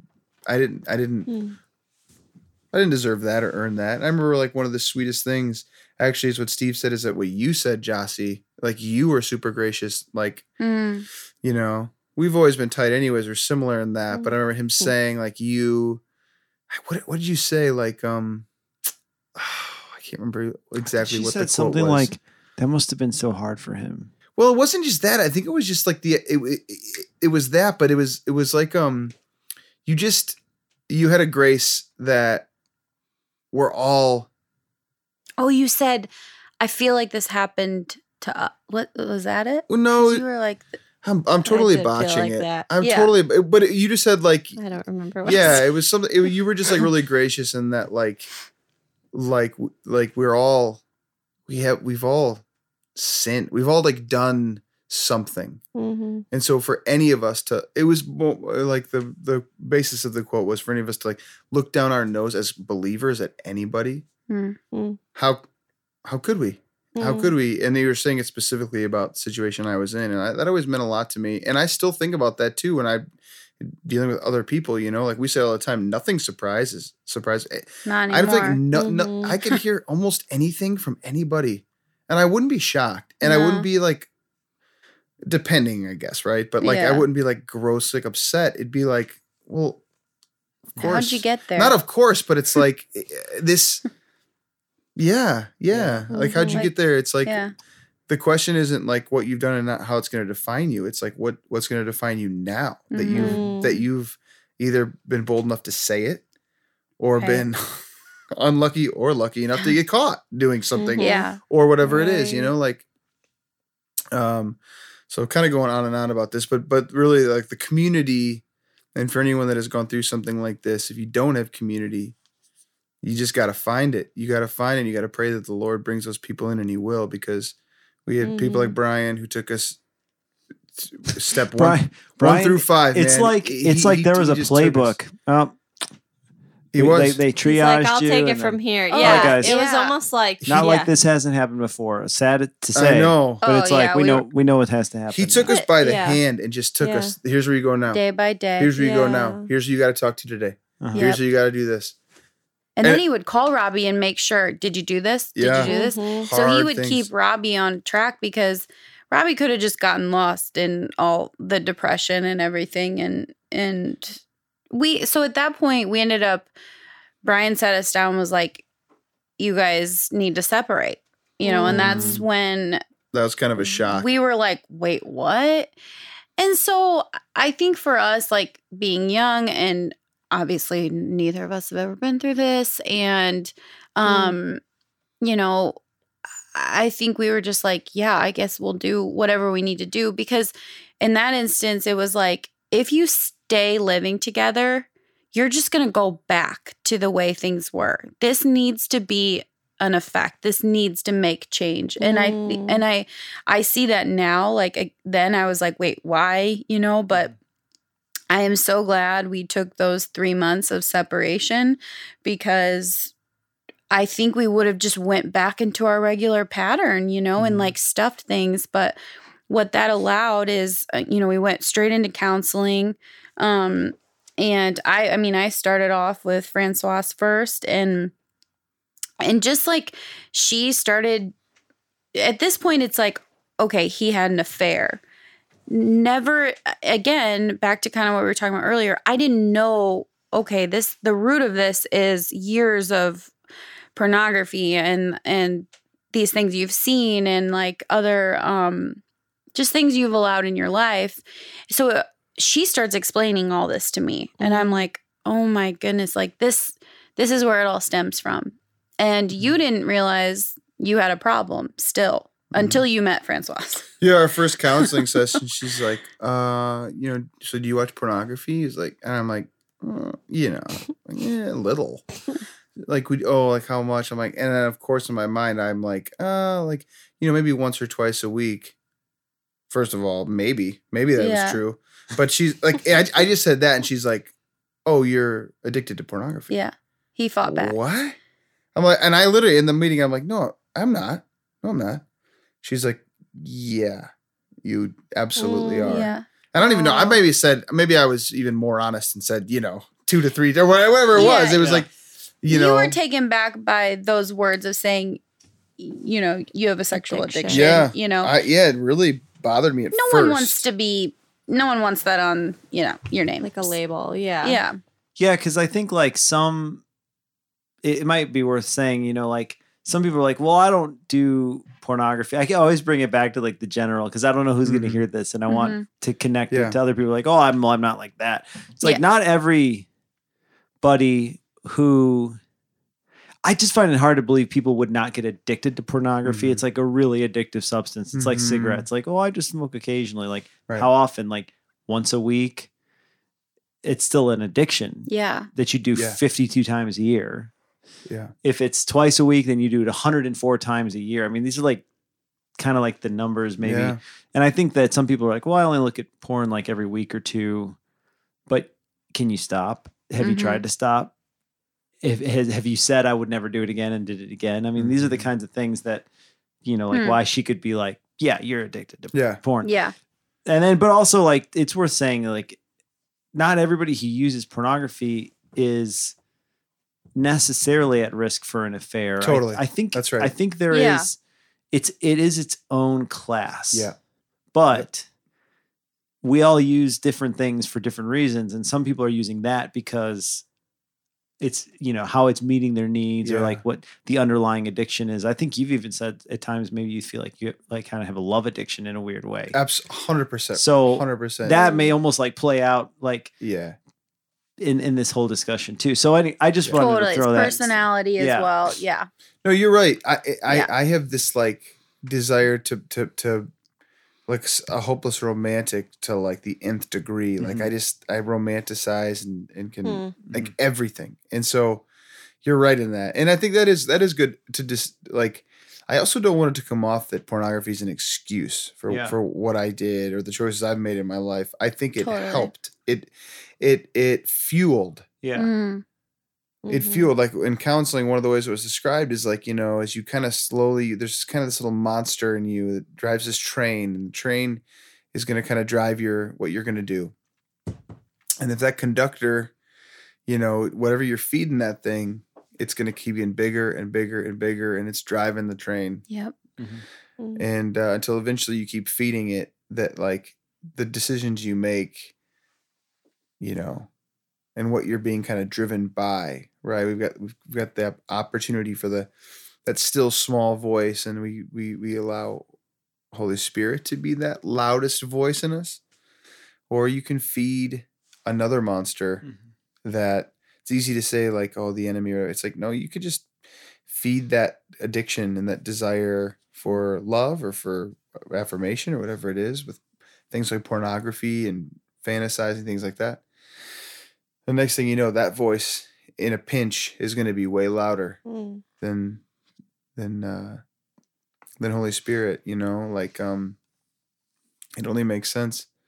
So yeah, it's certainly not meant, and I don't want it to come off as like a crutch or an excuse for what I did, but let it, and I know you'd read it wholeheartedly, let it be a warning. Yeah. That like the further you delve in, while it may not lead to this, it certainly is going to lead to issues in your life in all sorts of ways, emotionally, physically, mentally, you know, all these, it has an effect. So yeah, this is an extreme case that's like, you know, I have other things at play, you know, but yeah, I think you're exactly right. That. I mean, it was, I think your story was such a wake up call to like everybody around you too, who like people who had been struggling in some of the very same ways and that, you know, hadn't admitted to themselves that could lead to that too, you know? So it was kind of eye-opening for nobody else here next to me right now. You know, that was Steve's very first comment was like, I feel like I could have been him. I could have done this, you know, it could have been me in this position. And like, he had nothing but grace for you. Cause it was like, I see myself there, you know? And, so it was like, he didn't have to go through that because you had gone through that for him, you know, in a way. So it was like, not that you were necessarily going to do that, but it's like, it could have been, you know, and he saw that. And I think that has totally changed his trajectory too.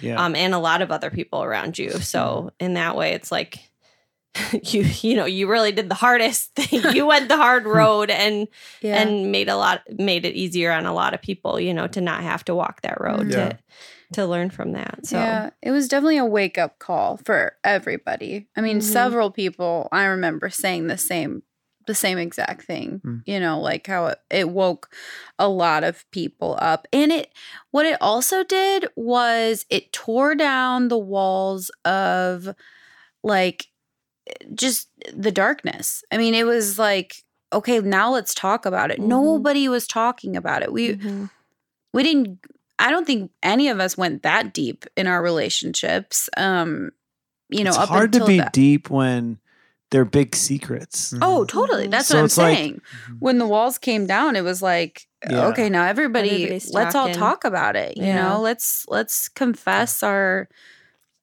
monsters in our closet. You know, we don't want to be slaves to these monsters anymore. We want to be able to overcome them and not. Yeah, and it's a work in progress though. Like it's like I was shown a ton of grace in that time, and I guess what I'm saying is I genuinely feel like the way God could use it for good around me.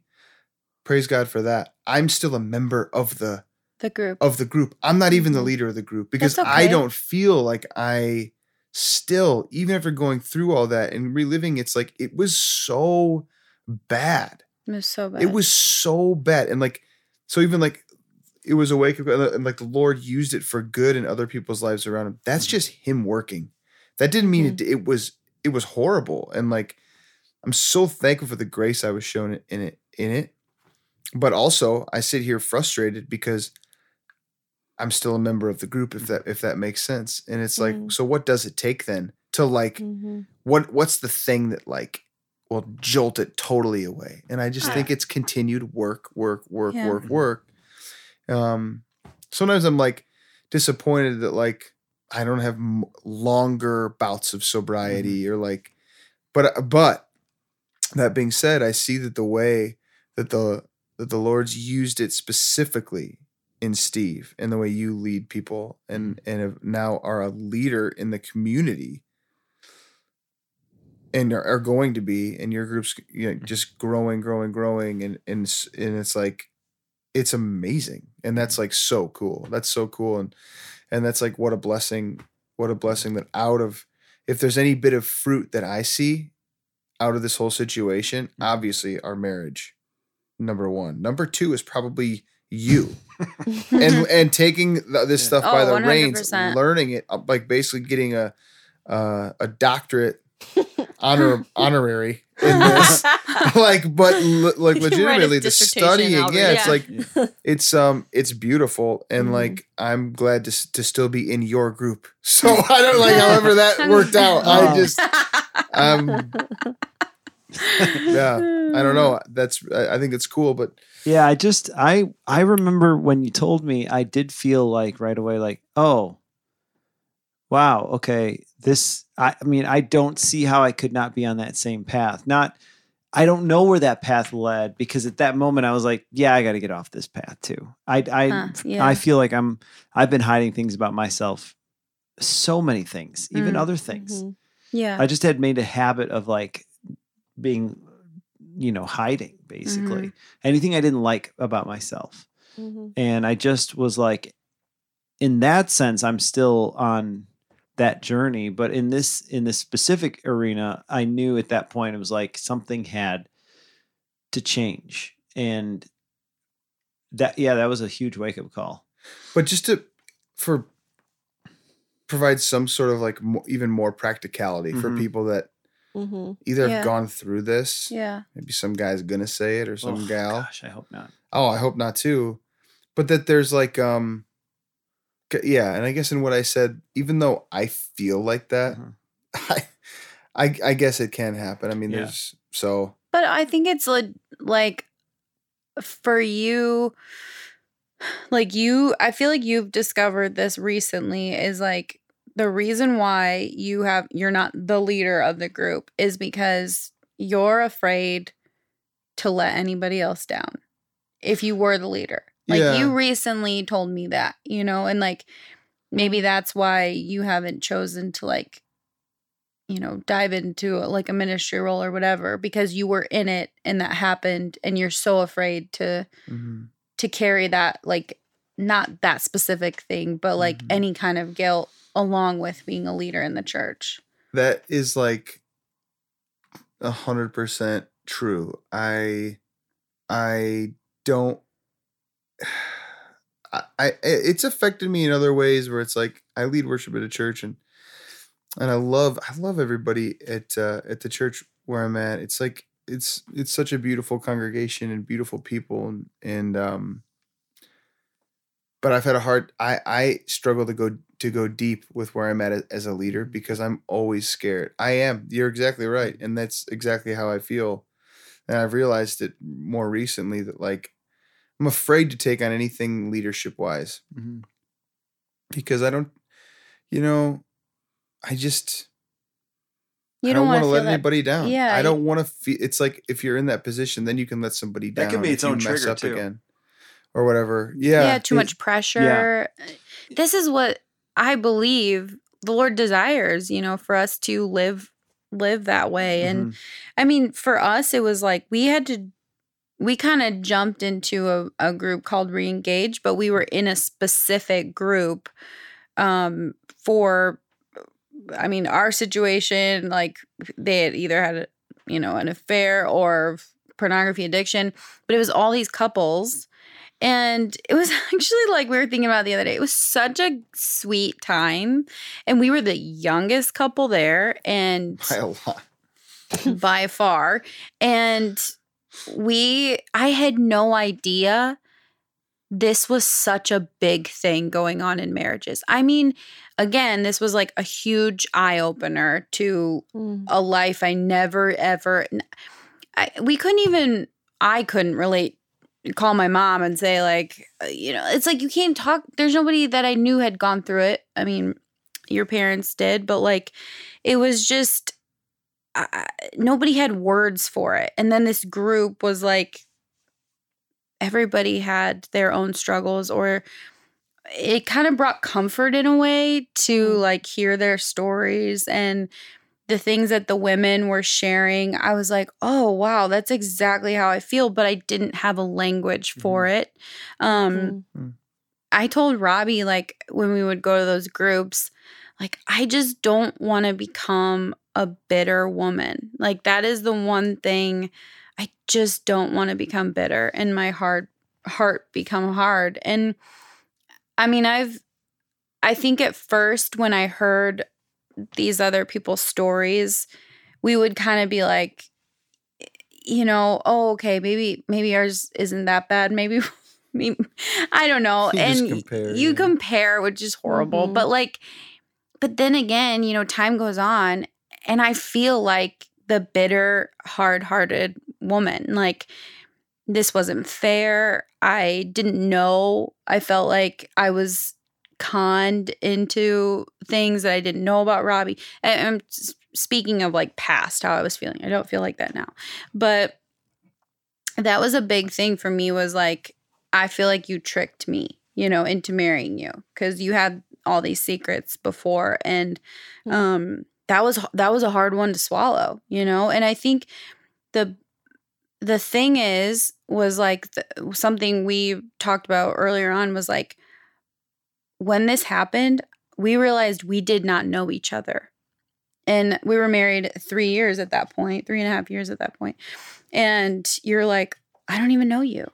And it was like, okay, now we're restarting our marriage almost from this really rough patch. But something and it was the Lord, obviously, but like kept us going, kept us fighting and for each other. And it took both of us to become broken. And I mean, honestly, this podcast is kind of like, we're naked and known is like kind of where it even stirred from, that place of just like being really open with each other. And this isn't all about Robbie either. Like, I have to say, like, this opened up doors in my own heart, like of my own struggles that I had.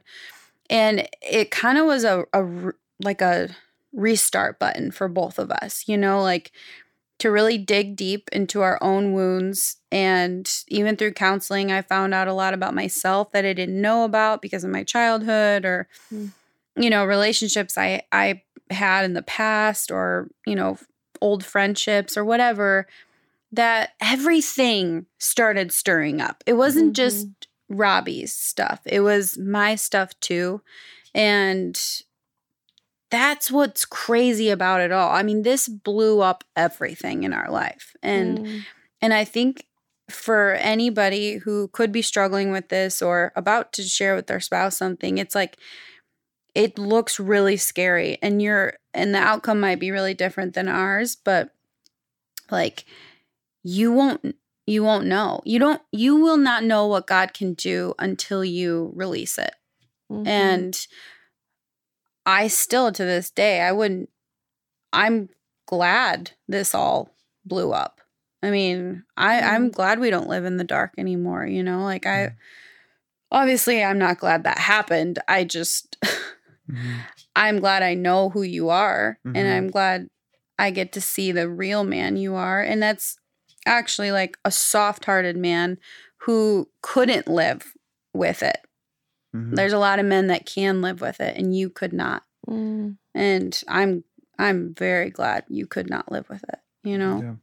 I just remember like in the beginning when this all came out, Tia, you kept saying, I just want to go back to before this. I just want to go back to before this. And I think that's like just what you're saying right now is so beautiful because it's like you would never want to go back to what you were before even, and like as sweet as those times were and as valuable and valid a lot of things were at that time, it's like you would never go back because this is like real life now that you guys have together and like you're both able to live like freely and openly and like at peace, there's no peace.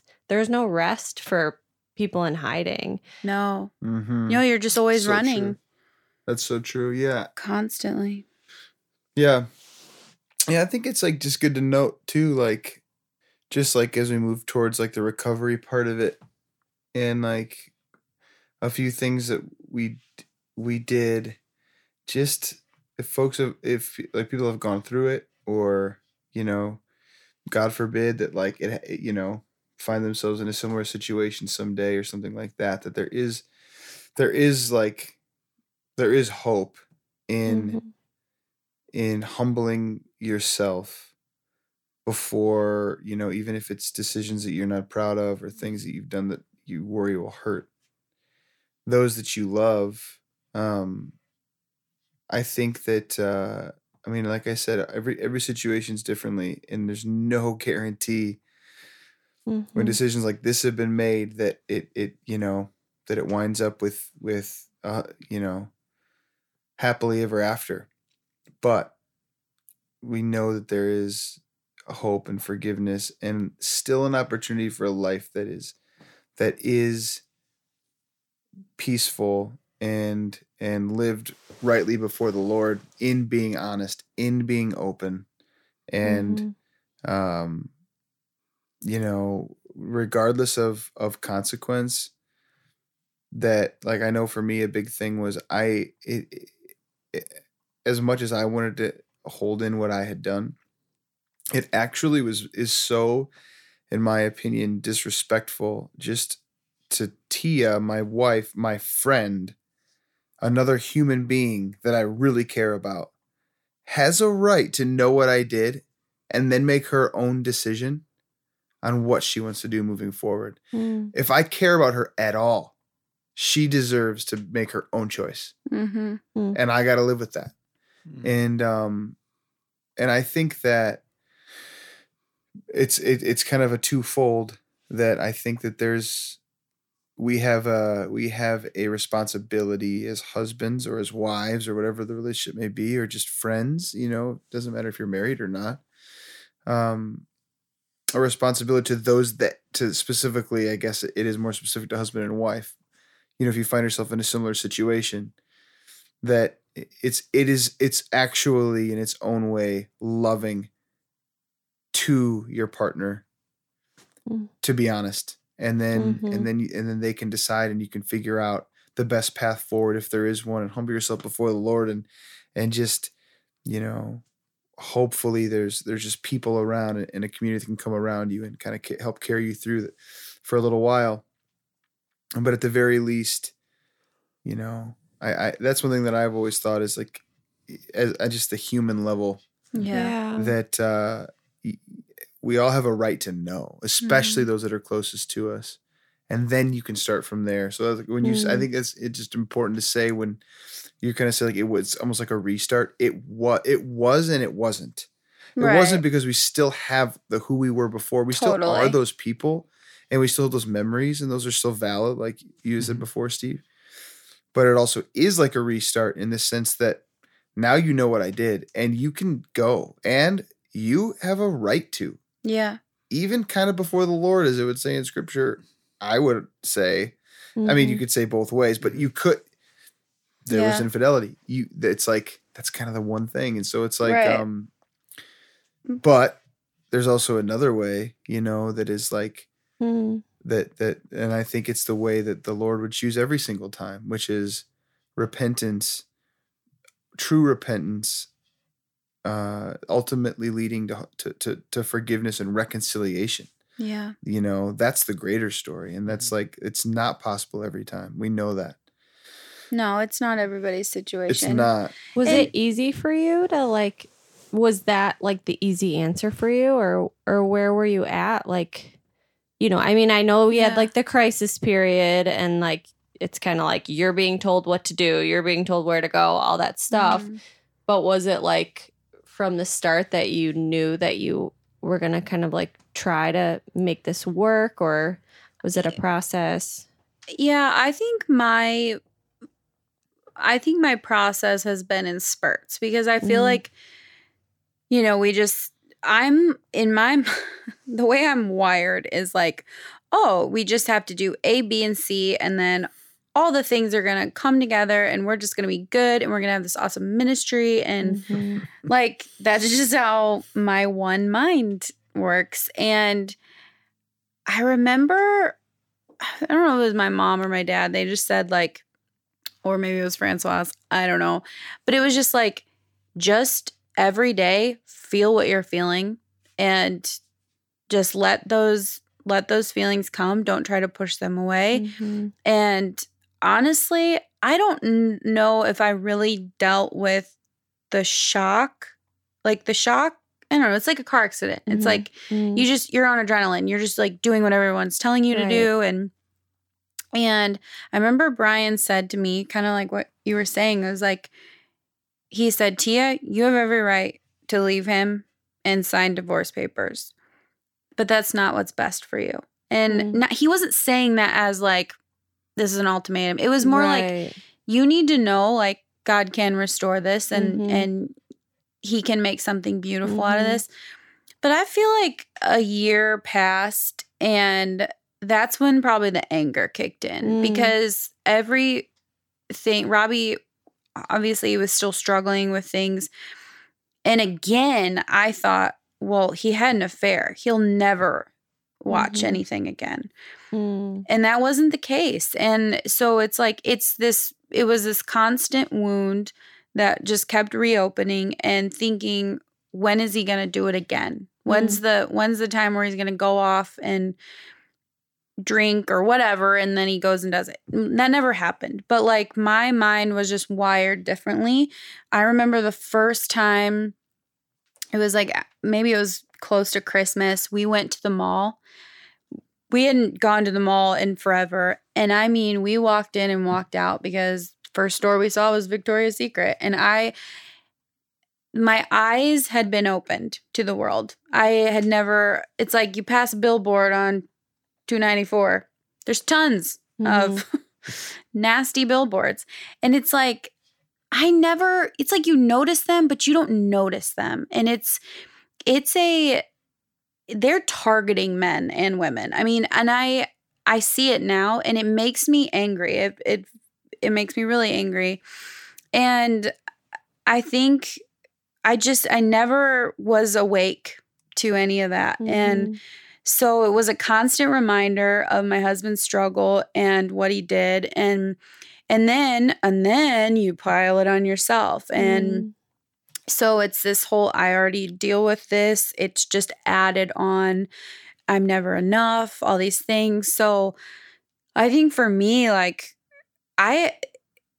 if anybody goes through this, you have to like have self-care. I mean, you have to, instead of trying to fix everything like I was trying to do in that time, I had to stop and be like, you know, I got to take care of me right now. And so I think what did that look like?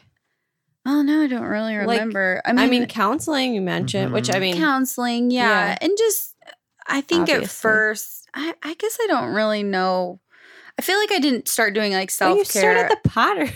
Yeah. Oh, you started your business. That's what I did. Oh my gosh. Yeah. Yeah. That Tall Pine was birthed out of all this. Yeah. I mean, it was kind of like I quit my job, my full-time job, and because my soul was dying, and I was like, I'm going to do what I like. And I was pretty much like, I didn't give him an option. I was like, this is kind of, not that I was like ultimatum, but I was kind of like, this is what I'm going to do. She could pretty much ask for or tell you whatever she wanted to at that point. Did you feel like that? Yeah. Oh, yeah. Well, I would sit down on the wheel, because Robbie had bought me a wheel that Christmas before, and I would sit down there, and that was, I didn't touch the wheel for about 6 months because, And I remember getting back on it, and I would weep throwing. And it was just a time for me to heal. And like, it's always kind of just been a place in my life where like, when I'm broken, it's a healing thing for me. And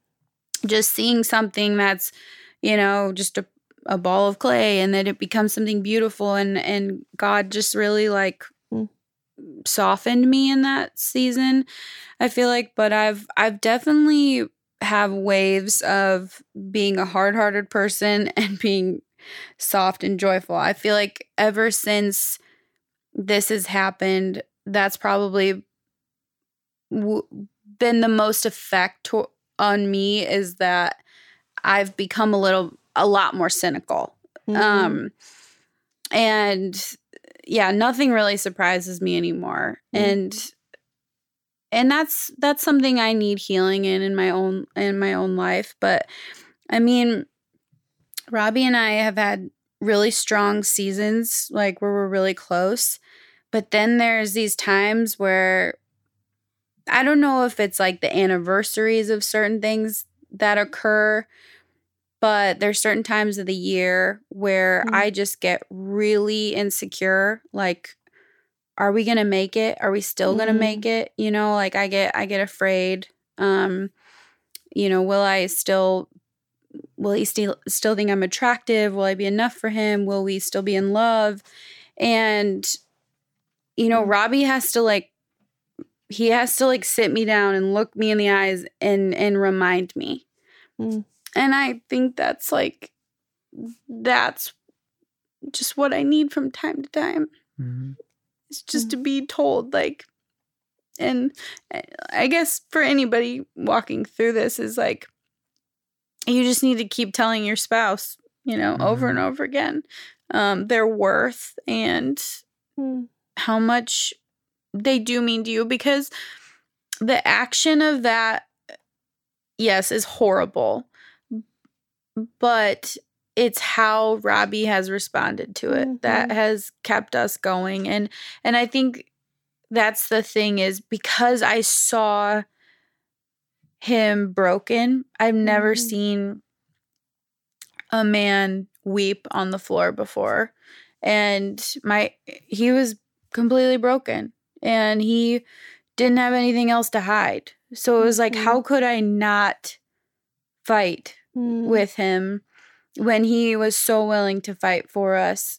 I couldn't give up.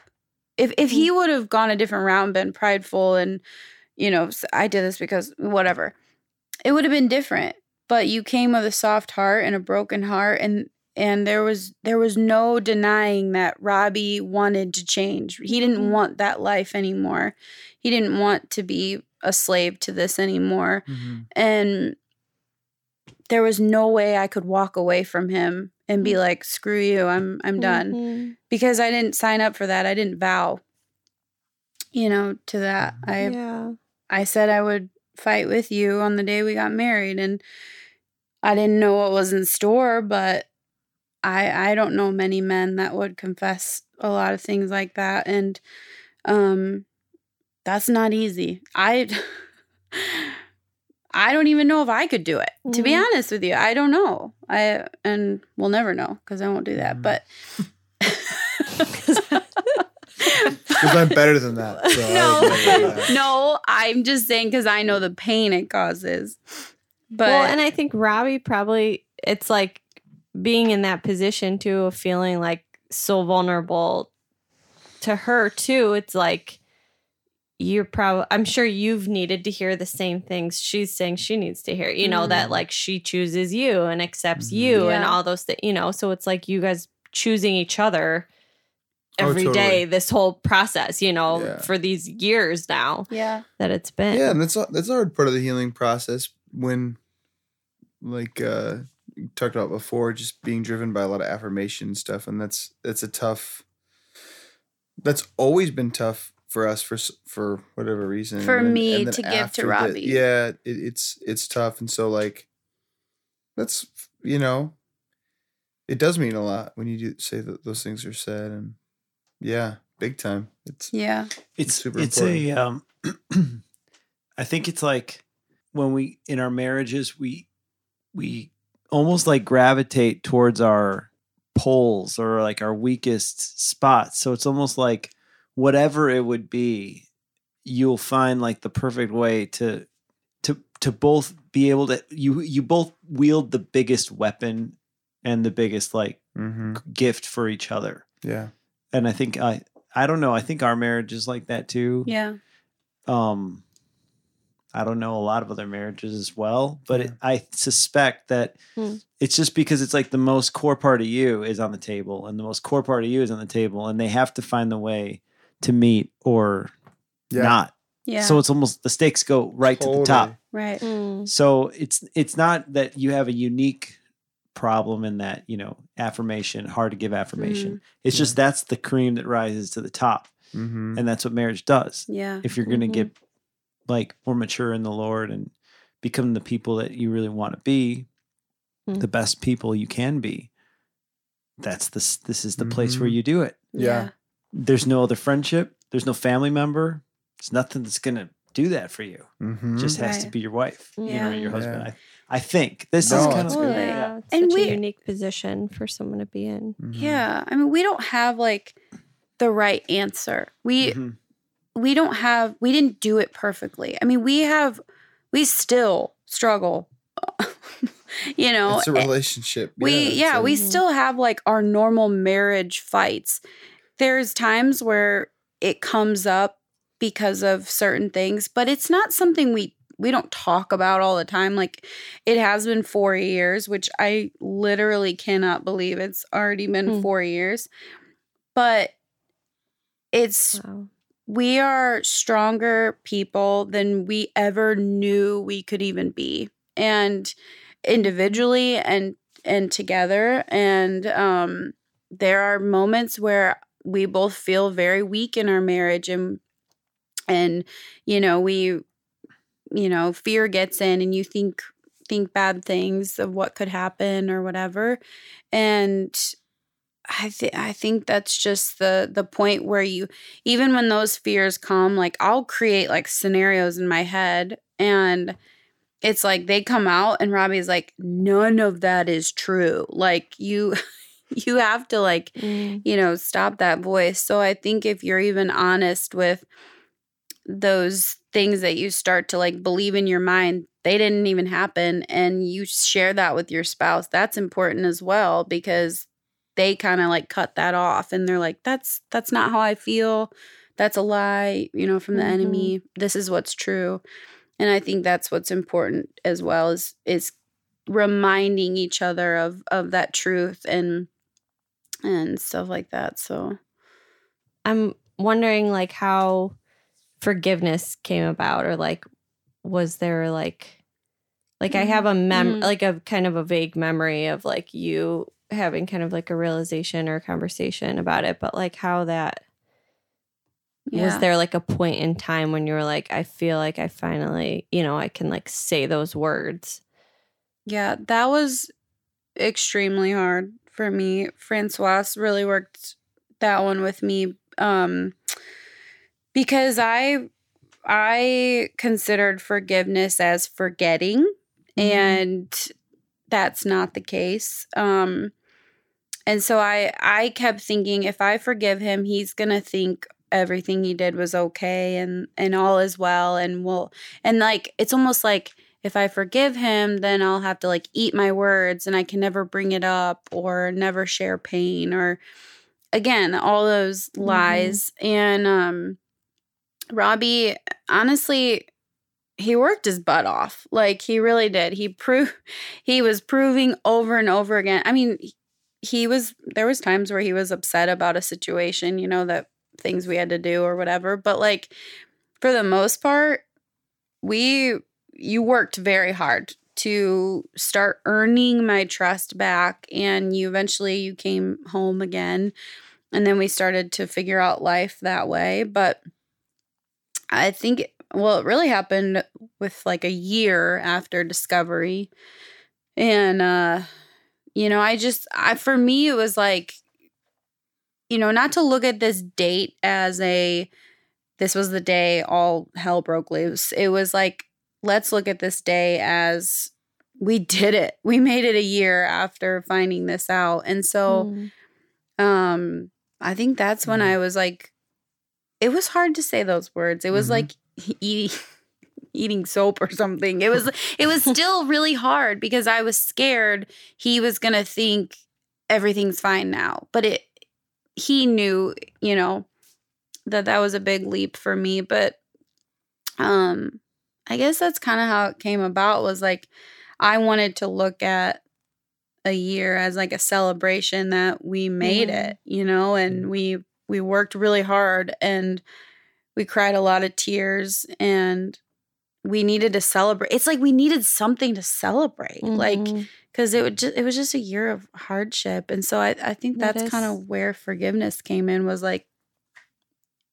yeah, I was like, I need to release something, or give him a bone, it's like, a little bit. And so, yeah, yeah, that's so good. Yeah. And I think it is like when you do forgive, you are putting yourself in a very vulnerable situation, because you're saying, now I'm like putting it behind us, and like you're opening yourself up to getting hurt, you know, when you're like giving yourself again freely. It's like a milestone. It's a lot of strength. It's like a milestone of that process. It's not just it had to be part of it. It was hard. Yeah. It was, Did you feel better after you did it, or different? I think I did. I feel like I think so. I mean, I feel like I was able to just move forward a little bit. I mean, other trials came after that. I think with anything, the enemy just wants to keep attacking us. I've felt that like our whole marriage. Like, it's like the enemy just doesn't want Robbie and I together. And I just truly believe we were meant to be, and I believe we were meant to learn how to fight for love. And I mean, we've fought really hard. Like, and we have not done it perfectly. I mean, we're not perfect. But I think with the other trials we've dealt with IVF, that was a you know, we never knew that was going to come in our corner as well. But again, it's like Robbie and I have only known each other's pain because we're the ones in it, you know, and so at the end of the day, I could be so mad at him for what he did, but he actually understands my pain, you know, and so he's the one I actually want to be close to, even though he caused it, you know. So, gosh, we've been through a lot, but yeah.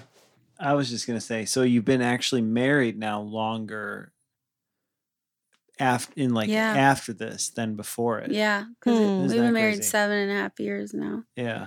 So well, and I was gonna bring up that quote, quote that you mentioned before, how like, because I remember it as a quote, like the thing that you kept telling me at the beginning was like, I just want to be through this, and I want this to be like a wonderful story in the past that we can tell people, and it's going to change a lot of other people's lives, and it's going to be used for ministry, and we're going to make a whole ministry of this or whatever, you know, and like, but I just want to be there already, you know, and like you have gone through now these years of like the dog days and like the really hard work for each of you.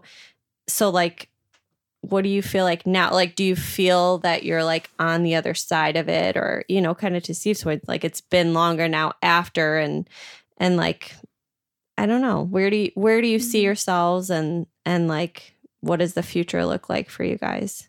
Yeah, I think I was definitely jumping ahead when I said that, because I didn't realize the amount of work it was going to take to get to the place we are. I think it makes sense. I think totally. You knew. Yeah. I think you knew it was going to be awful, and that's why you said it, honestly, because you were like, I just don't really want to do that. You know, it's going to be so hard. So hard. You know, I totally.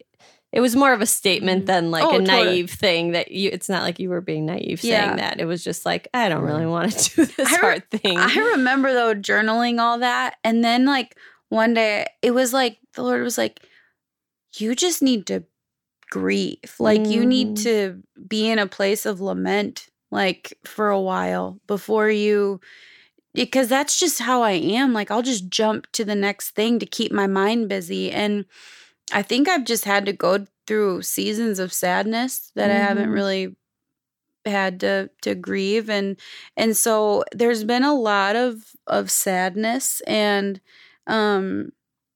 but I guess I forget what you asked. Just like, what does it feel like ministry. To kind of be like on the other side, and like ministry and future? And I'm so glad we're on the other side. I mean, I'm so glad we're like 4 years in, you know. I mean, I guess I still desire in my heart, I desire to like lead a group, like Reengage. And I want to like find couples that are going through this and like talk about it with them. Those are the desires of my heart. Do I think I'm ready? Probably not. Are you ever ready? I don't Yeah. know. I mean, Right. you're further along in the journey. That's how I see it. And I Totally. feel like people have already sought probably both of you out with these kind of things. I don't There's know. been I know a few. you. Yeah. Yeah. And hard situations to hear because their outcomes weren't like ours, you know? Mhm. And it's hard, but definitely.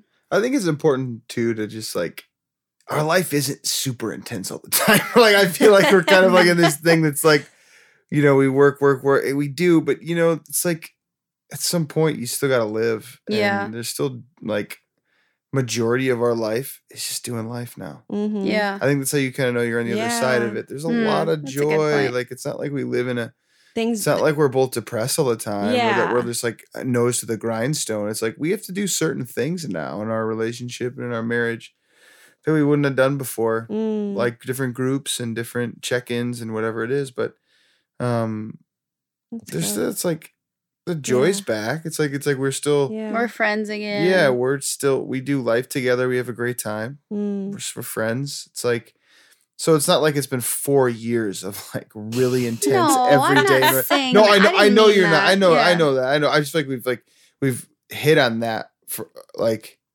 but I just don't want it to Yeah. think like that's all that it Right. Oh, it is. no. And like that's part of I think when you start to come to the other side, if you will, it's like some of the fear, not all the fear goes away, not all the work goes away, not all Mhm. like the responsibility and what's required to live a healthy life together.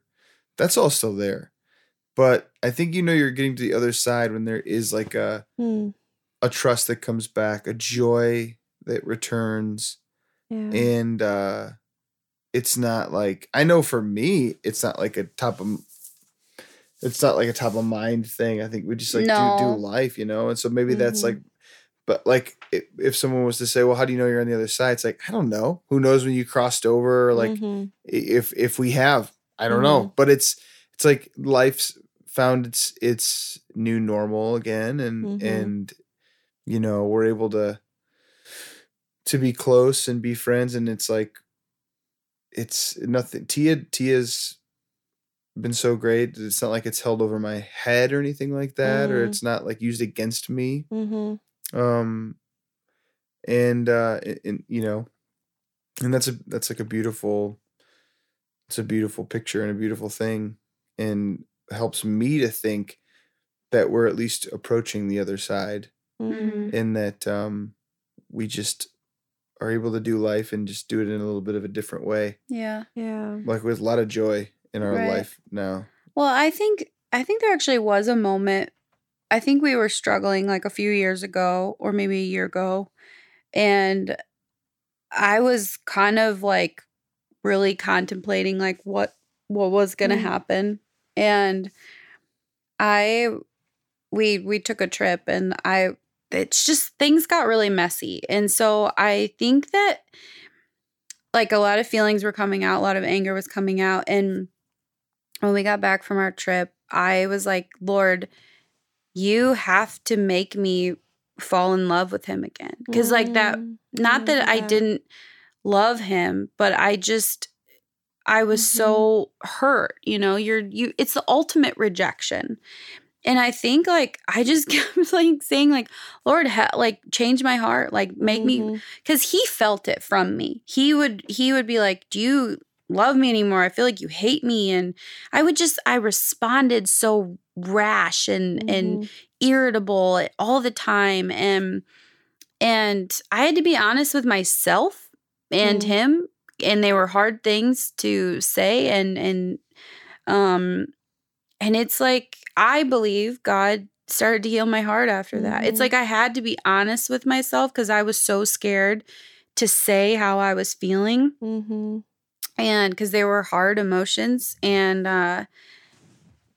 it was like years had passed after the affair, and so I felt like I didn't have a right to feel that way anymore. And I just truly believe God started like softening my heart towards him, and I think the biggest thing for me was I started missing Robbie when I wasn't around him, and that was like a huge thing for me. Like because before I wasn't even thinking about him when I was like at work or whatever. And that was a big change for me. Like I felt like God started healing something in my heart once I was honest with those feelings. So that's so good. I think there's so much truth to that, to just like God, not that he needs us to say it, but it's like we have to acknowledge something that we want him to like be at work in and to heal. Right. We have to say, this is what, like, admit it. Yeah. You know, for him to do that work. Right. And That's I learned really that good. from Robbie, you know, because it's like you can only have healing when you're honest, you know. So Okay. Full circle. so here we are. And I think just like another last thought, I guess, for like Robbie seeing you like back leading worship, like as a worship pastor now. And like, I think there was like what's that? Whatever. There's a psalm that David says, like, something about, I remember when I led the throng in worship or whatever, and I will again lead. And I remember like that speaking to me. I think I like texted you guys or something, but like, I think you were contemplating taking the position or something. And I just like felt like that was so for you. Like you went through like the really hard things, and it was like your time to be like restored to that position, which was really cool to watch. I don't know, because I just feel like that's such a calling for you, and to like having had that like torn away from you in a way, and then like kind of like given back with that was such an amazing restorative thing from like the Father. That was like a miraculous story, even how that all came full circle, and it was so honoring. It was amazing. It was a really sweet moment in life, but to see that come full circle and to do that again was awesome. It was really special. Any final thoughts, guys? You've borne your your souls bared. I know, it's like a super long podcast. I would just say, you know, like don't be afraid to connect, even if it's with us. Any one of the four of us or whoever, someone you trust, you know, with things that you want to disclose or be free of or repent for, because there is hope on the other side of allowing yourself to be fully known by those who deserve and want to know you for all of who you are, like every nook and cranny. Do it. It's hard. It's not, it's not easy. And so it's not like it's definitely not all roses or whatever. There's hard things and there could be consequence, but there also is nothing comparable to the feeling of freedom. Yeah. So that's good, honey. Coming from the OG Naked and Known. 1 year. That's right. Oh, yeah. 1 year. Yeah. Oh, yeah. Into this. Happy anniversary. Happy anniversary this month. Woohoo. That's pretty cool. Yeah. See, the Lord is doing something in it. That's awesome.